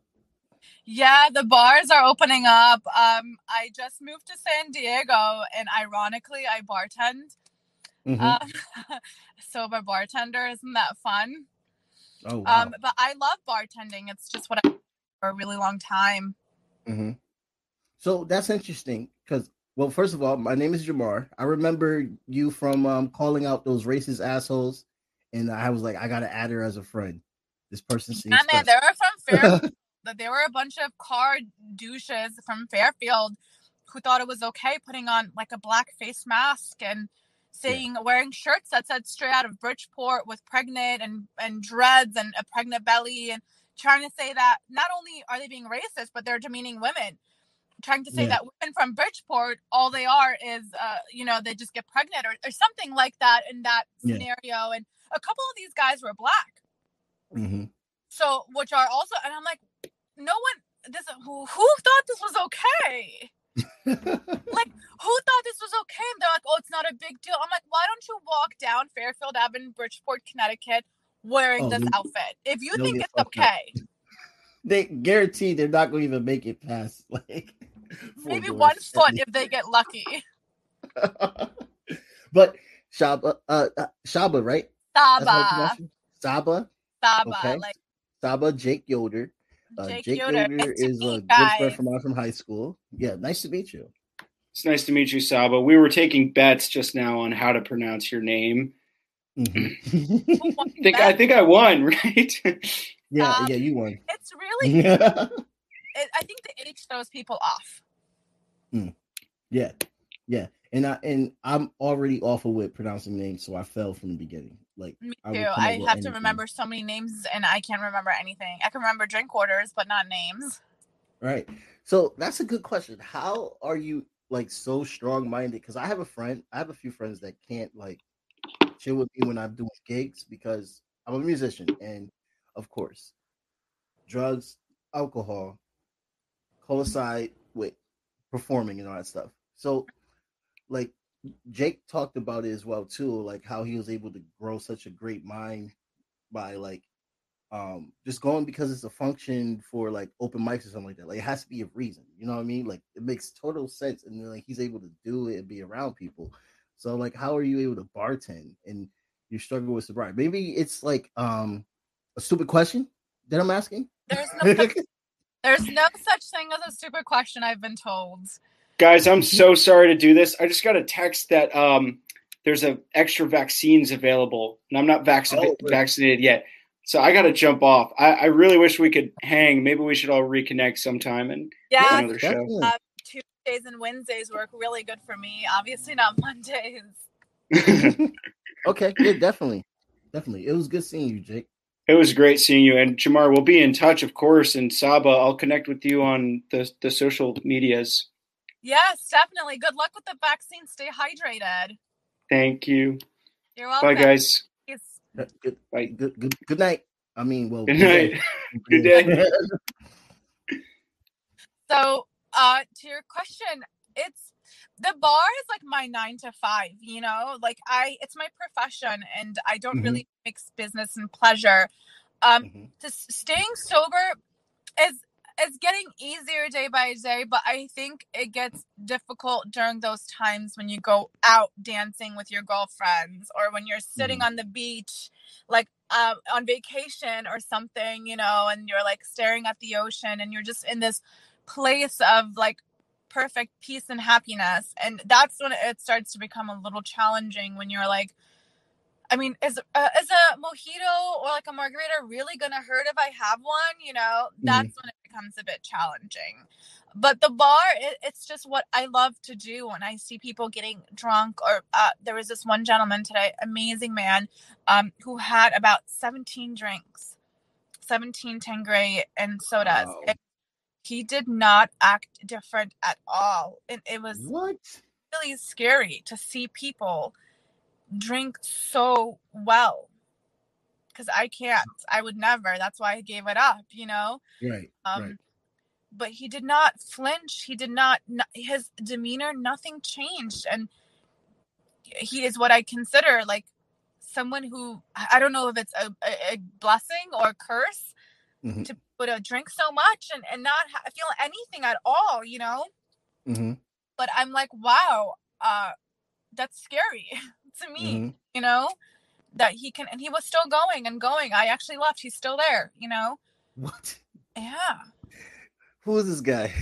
Yeah, I can't say much because of confidentiality, but he's a great man. He's respectful. He's nice. He's very successful. He's very successful. And maybe he just got to the point that life doesn't faze him anymore, so he can have like 20, 30 drinks, you know? He's a big man. He's probably about 6'4", you know, really stocky guy, but I mean, hey, whatever works for you. And that's the thing. It's like, alcohol is not the greatest thing, but whatever works for you, you know? If you can have a glass of wine with dinner, then so be it, you know? But it was really destroying my life. It was taking over, and it's over, like mind over matter, you know? Is this important enough to me to let it control my whole entire life? Some days it gets hard. I check myself into AA, you know, when I feel like I'm struggling with it. I haven't gone to AA since my 1 year sober in November. So it's due. I feel like I should go to one just to keep my sanity going. Right. Do they have a lot of coffee there for at your AA meetings? Coffee? Yeah. Yes. Okay, I do love I was making a joke about like how like I kept going because I went to AA because I was in like I went to like outpatient rehab for depression or something like that. Yeah. And they wanted me to go to AA meetings as well too. And I was like, what? I'm not here for that. And they're like, please. So I went and I saw they had so many different flavors of coffee, and I kept going back because of the free coffee.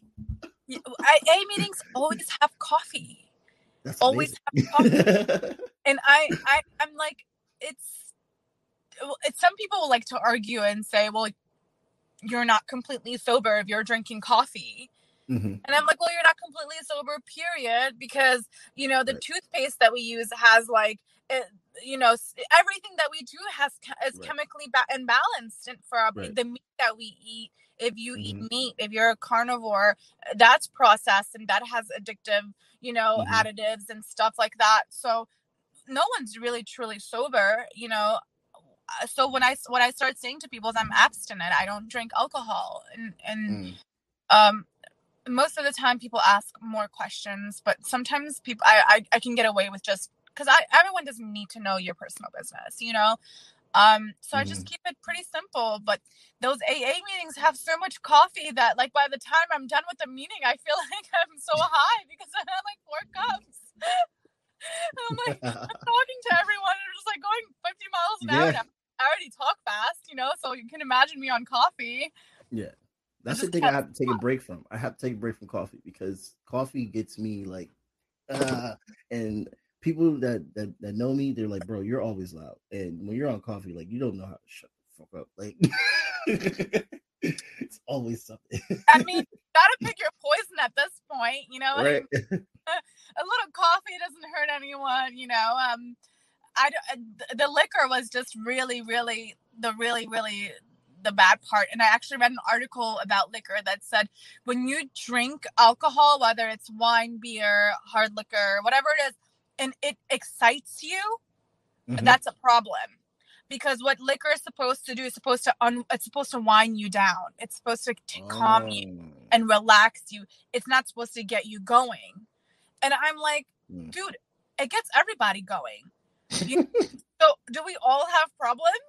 Because it gets everybody going. I mean, I do this for a living, and I see the way people are. The moment they have that first drink, they're like, yeah, man, where are you from? And they have all these, they're all of a sudden interested in everyone and everything, you know? But before they were drinking, they didn't care, really. Yeah. My girlfriend has a saying, oh, time to take a shot. I'm getting sleepy. Then she takes a shot.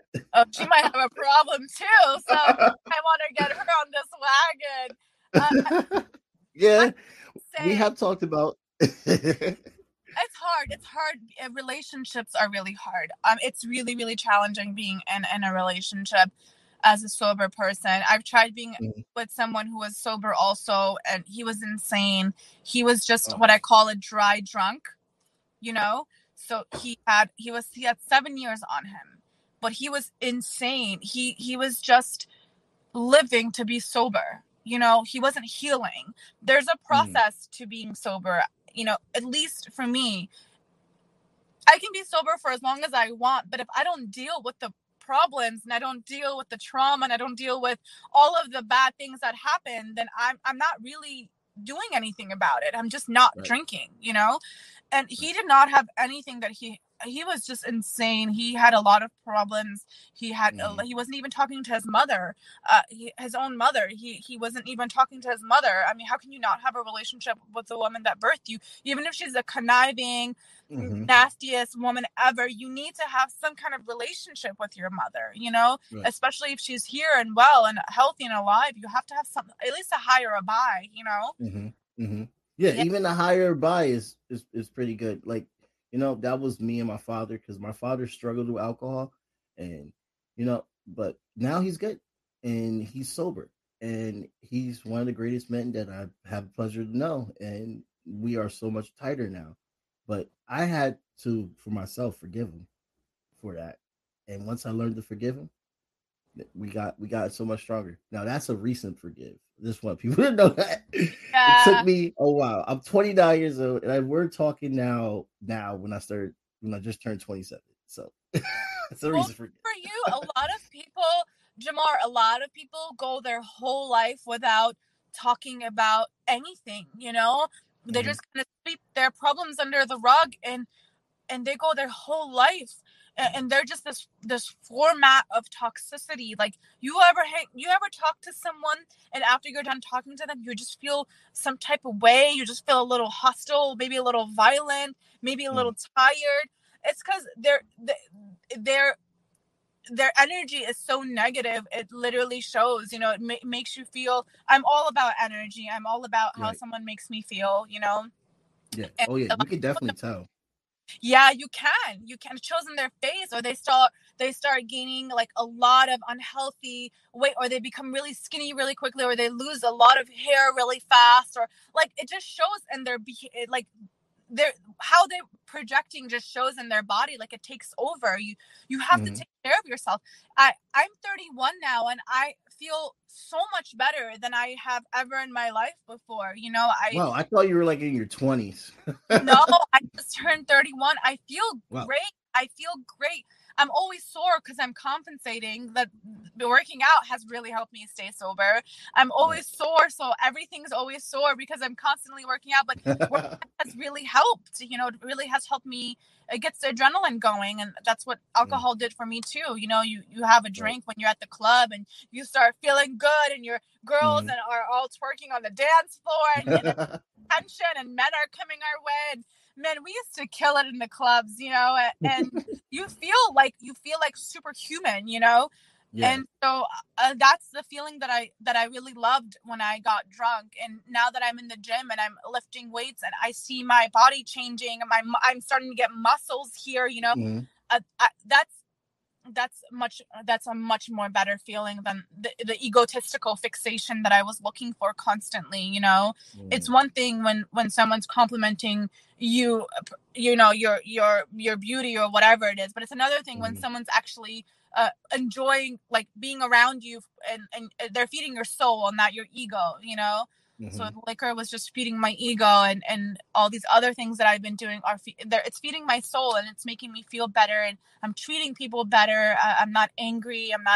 I don't even know when the last time I got angry was. Upset, I get upset all the time, but angry, I don't really get that much anymore. That's interesting that you were mentioning how exercising has become like a replacement from drinking, because Jake was also explaining like he basically like does rock climbing, surfing, traveling, all these kind of things. He's like he says that I don't want people to think that addiction is a bad term, because there are also good addictions where we could just like work out. You could go rock climbing. You can have a hobby. Like for me, it's playing music. That's my natural high. I love music so much. Right. Music is very healing. It's very powerful. Mm-hmm. No, I agree. Like sometimes you just need to get away from stuff, and there is good addictions like music. I mean, has anyone ever gone to jail for playing an instrument? No. Has anyone not in this era. Have you ever gotten arrested for playing the guitar? Have you ever gotten arrested for singing? Music is healing. And have you ever gotten arrested for going to the gym? Like, have you ever gotten in trouble for going on rock climbing? I mean, you could like possibly hurt yourself, but still, like, it's not the same, and you need to find you can't just always go to meetings, you can't just like be like, I'm sober, I gotta go to meeting. I'm sober, I gotta go to meetings all the time. That's not healthy either. You have to find yourself. You have to do something, yoga, meditate, read books, go for walks, start going for walks. I don't know, like journaling is great. Maybe take that time to sleep in for a minute instead of waking up early and going to a meeting. Sleep is so good. Sleep. Oh my gosh. If I had to pick between eating all day or sleeping all day, I think I would be sleeping all day. Big fluffy covers, you know what I mean? Big fluffy pillows, a nice comforter, and just like, just sleep all day. And I do love food, don't get me wrong. I love to eat. Yeah. That's another addiction, eating all the time. Yeah. That's tough. It's balance. You got to find balance. So how palate changes too over time. Well, I haven't I'm not sober. I don't have like addiction with that. I'm just someone who's like struggled with like accepting my father who had the addiction, and I would say that over time, like I started to understand the reason where he was coming from more, and so I just want to center voices.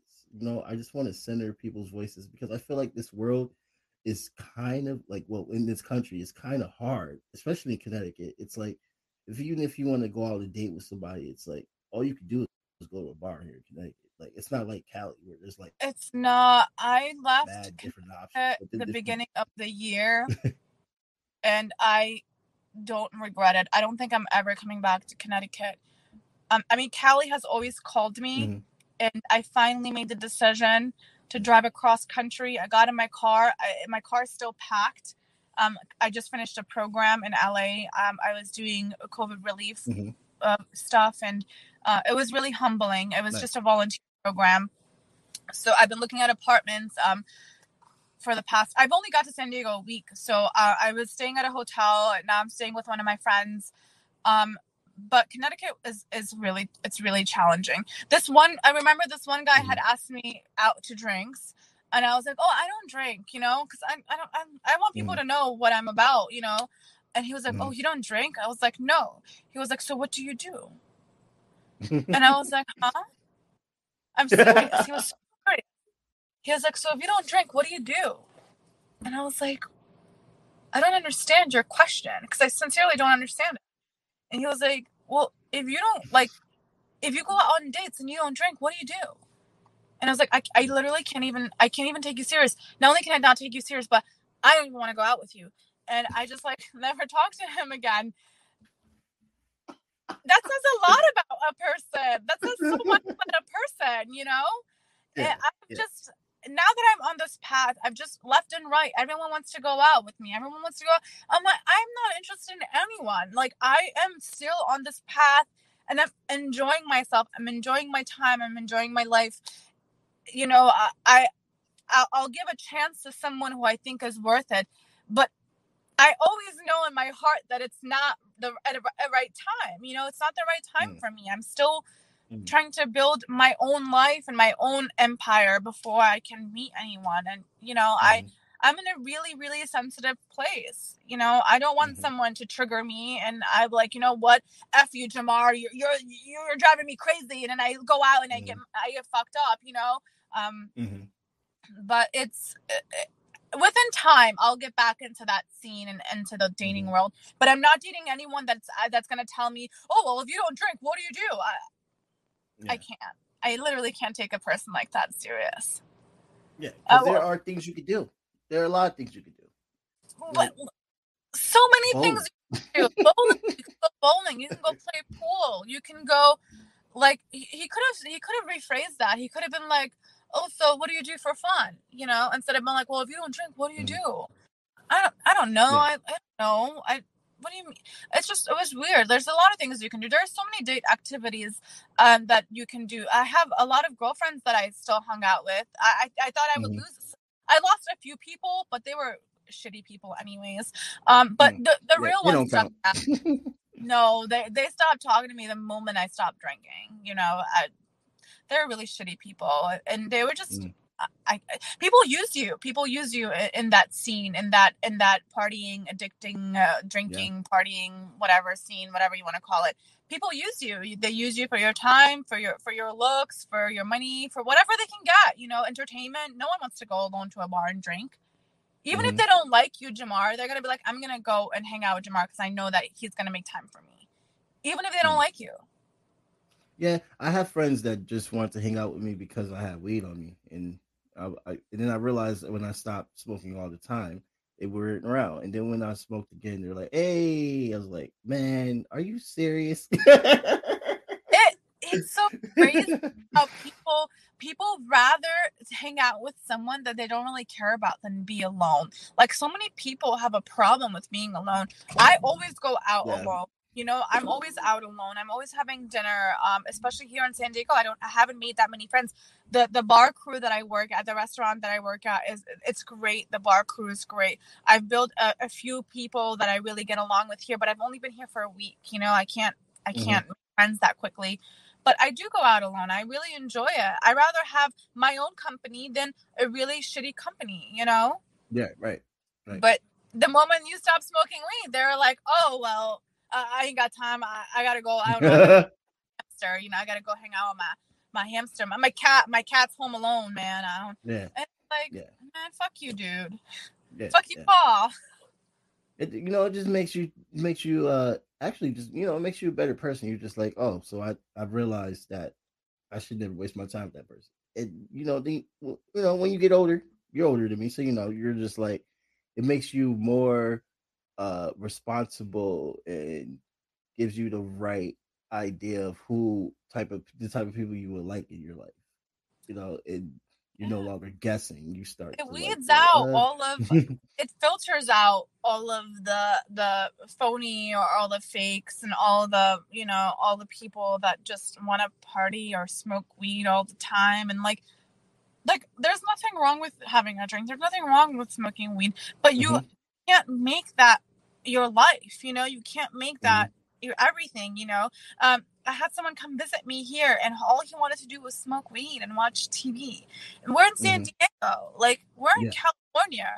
We're in one of the most beautiful states in the country, you know. And he just wanted to do nothing but smoke weed and watch TV. And I was just like, man, that sucks. What a sad life. Like if you can't enjoy the beauty of life, like the beauty of the world and just in a clear vision, then you're not really living, man. Mm-hmm. You're not really Yeah, living. You're just surviving at this point, you know? yeah, yeah, I agree, and I think that it's also like important to just, I don't know. It's a good thought because now I'm thinking about some people. You'd be surprised, you know, when you make good for yourself, when you make good meaningful changes for yourself. They you know, as they say, they want to see you do good but never better than them. Mm-hmm. And some people don't want to see you do good at all. You know, some people just don't want you to do anything. They just want you to like just do whatever they want you to do. And when you make good changes, positive changes for yourself, it weeds out all the people, you know, it kind of filters it. Getting sober for me just filtered my world, you know. It just made everything clearer. It made everything bad go away, and all the good things are coming my way. I work at one of the best bars I've ever worked at in my life. My boss is amazing. I remember I used to work before, when I was in Connecticut, I used to work at a bar at a hotel. It was a high-end hotel. They would yell at me when I ate food. Oh, wow. Like, they did not want me to eat food at all. And I was also like, this was during my bad times, my hard times. My boss now gets me a plate of food and tells me to go eat. Like, you know what I mean? Like, it That's just dope.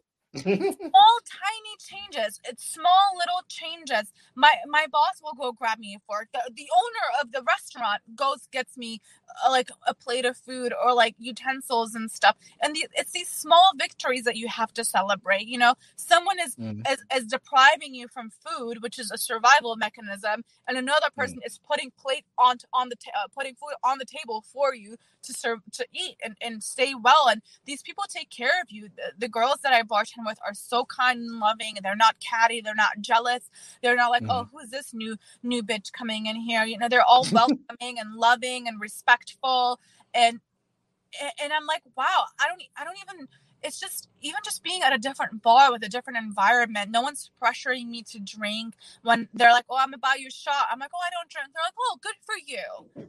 Oh, wow. You know, they're not like, oh, come on, have one. Just have one. What's one gonna... That's not common in Connecticut. No. Funny. They're like, what? You don't drink? There's something wrong. Yes. And Connecticut's a very inquired state. I love this state. It's the people that make it a little... Connecticut's it was very toxic for me. You know, I had really horrible relationships with really horrible people, and not just relationships in general with friends and people, and it was just a very toxic place. And I felt caged in. You know, I felt like my wings were just growing, and I was just evolving and growing, and I felt like I couldn't do it in this tiny little space. You know, I had to go, and I had to spread my wings, and I drove across country. I went to Arizona, I went to South Carolina, to Tennessee, New Mexico. I went to so many places. I got to see so many things, and I encourage everyone to do a road trip. I think it's really eye-opening. You get to see more of amazing. Connecticut, you know? Yeah, it is amazing. Yeah, I agree. Like, road trips, and especially when you're with someone that like you click with, you just having so much fun. And even if you just, you know, go, because like I don't drive, but I used to take the train and go anywhere by myself and have a blast. I'll go to Rhode Island.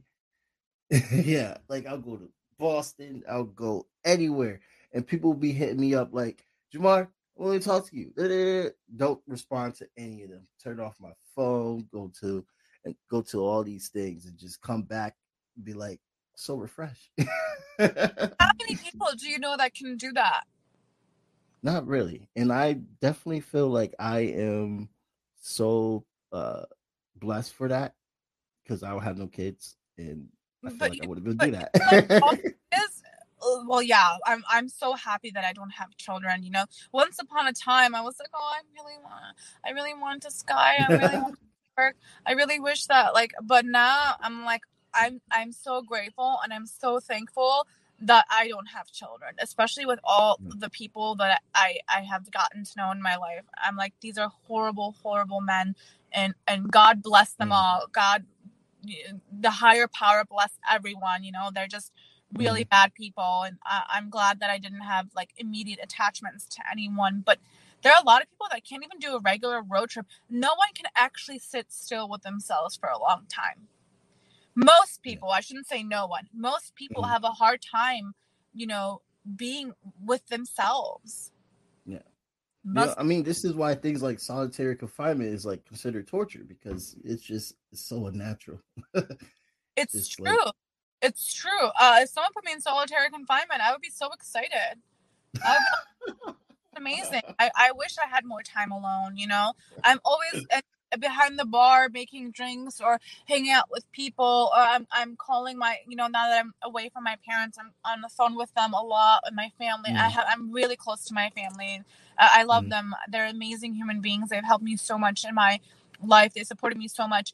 But like, I really have a hard time being alone, like, not because I can't, because I don't have the time. The only time I'm alone is when I'm like about to go to bed, and I shut I'll scroll through social media, whatever. I'll give myself like 20 minutes.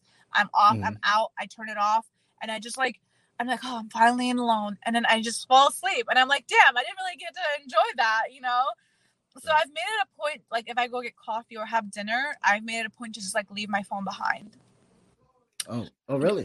My girlfriend does that. It's really healthy. It's really, really. I think that's my addiction, the phone. It's a lot of people's addictions. I have my addiction days too. I sometimes have to take I force myself to take like a week off of Instagram or like Facebook or something. If you follow me on Instagram, I post something. My like little story is always lit. I should make my bio always lit, because my stories always like I'm always posting something, but it's really important information. It's really funny stuff. I don't just post like selfies all the time, like, oh, look at me. I actually post things that are important about evolvement, about sobriety. I talk a lot about that, about what I've done, what steps I've taken. I've done a few like blogs, I guess, and a lot of people have reached out, like a lot of people ask for help or ask for guidance or what has worked. So I am making some kind of, I want people to know that it's not always, you see people always posting drinking, those boomerangs of taking shots and stuff. I try to switch it up. I post boomerangs of drinking water, and I want people to know that there's more to life, especially younger people. It's not always about partying and drinking and drugs and smoking weed and being like having the latest Gucci and Prada and Chanel, whatever. Life is not about, those are egotistical fixations. You know what I mean? Yeah, it's a whole different world, and like I would say for me, like I felt like when I was younger, I had to do those things, but thank God didn't get addicted to it, because I don't tell it what would I be now, but like it's a totally different world when you start seeing things from a different perspective instead of like worrying about like if what's popular and stuff like that. It's more healing, just being your own, and it's so important. It is. So kudos to you for going out on the train and just taking a road to whatever. Kudos to your girlfriend for being able to put her phone away and spend some time alone. I don't know if she does that. There was when COVID happened, there's this really famous quote that went around that said, if you can't go out, go in. And it really spoke to me, it really spoke to me. I was like, wow, the birds are having a moment. Do you hear them? Yeah, I hear them. What are those? All gathered, screaming at each other. But that really spoke to me, and I was like, wow, it's so simple, so easy. If you can't go out, go in. Spend some time alone. Spend some time with yourself. This is a great time to deal with your traumas. Read some self-help books. I know that a lot of people went through depression and suicide and really domestic violence. Those children that went to school, and the school was their only fun time, or their only time to get away from their their abusive family members or parents and stuff. And COVID really, really messed a lot of families up. It was a blessing for me. Personally, I had a great time being in quarantine. I had just moved back home with my family. I'm so close to my mother and father, so I spent a lot of time with them. I was able to see them, not through a glass, not through the, not from like 10 feet away. I was able to be with them all the time. And it was a blessing for me. I really enjoyed, being quarantined, not working and not being around people. And I had gotten sober like 7 months prior. So nice. It was perfect. It was perfect. It worked out really well for me. Are you?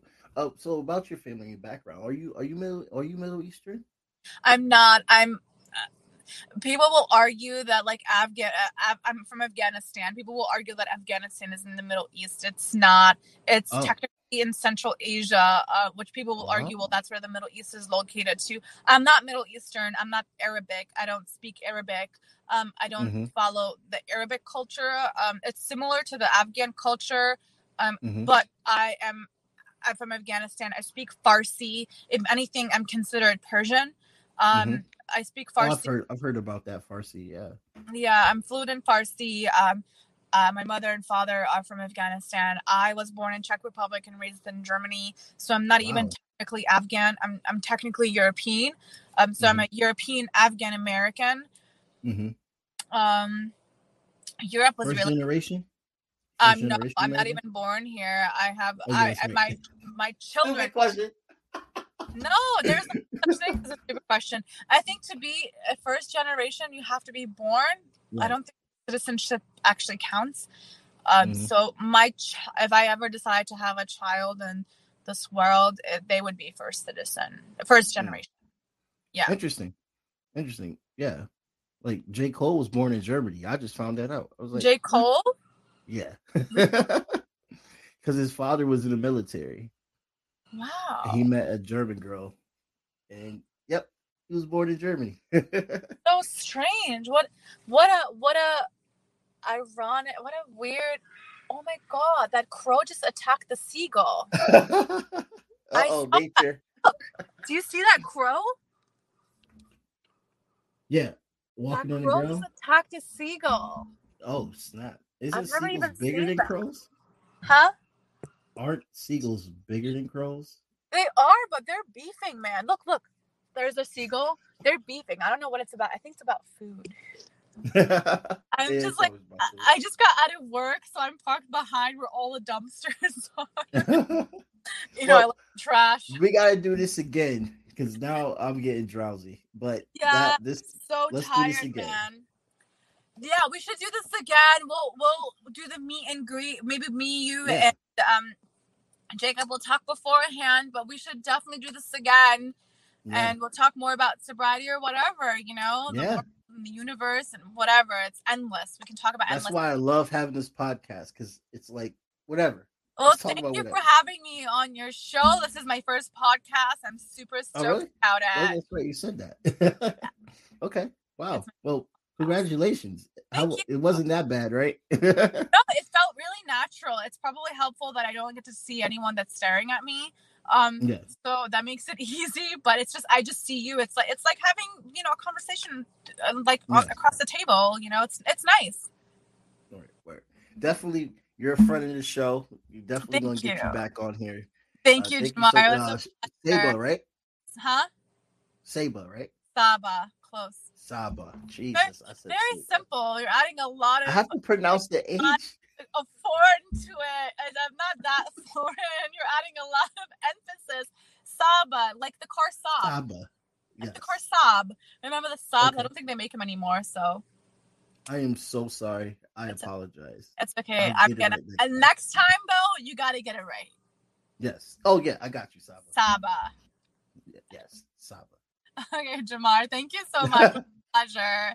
Yes. You have a good day. Thank you. You too. Enjoy your evening. Yeah, I'll try. Goodbye. Okay. Bye.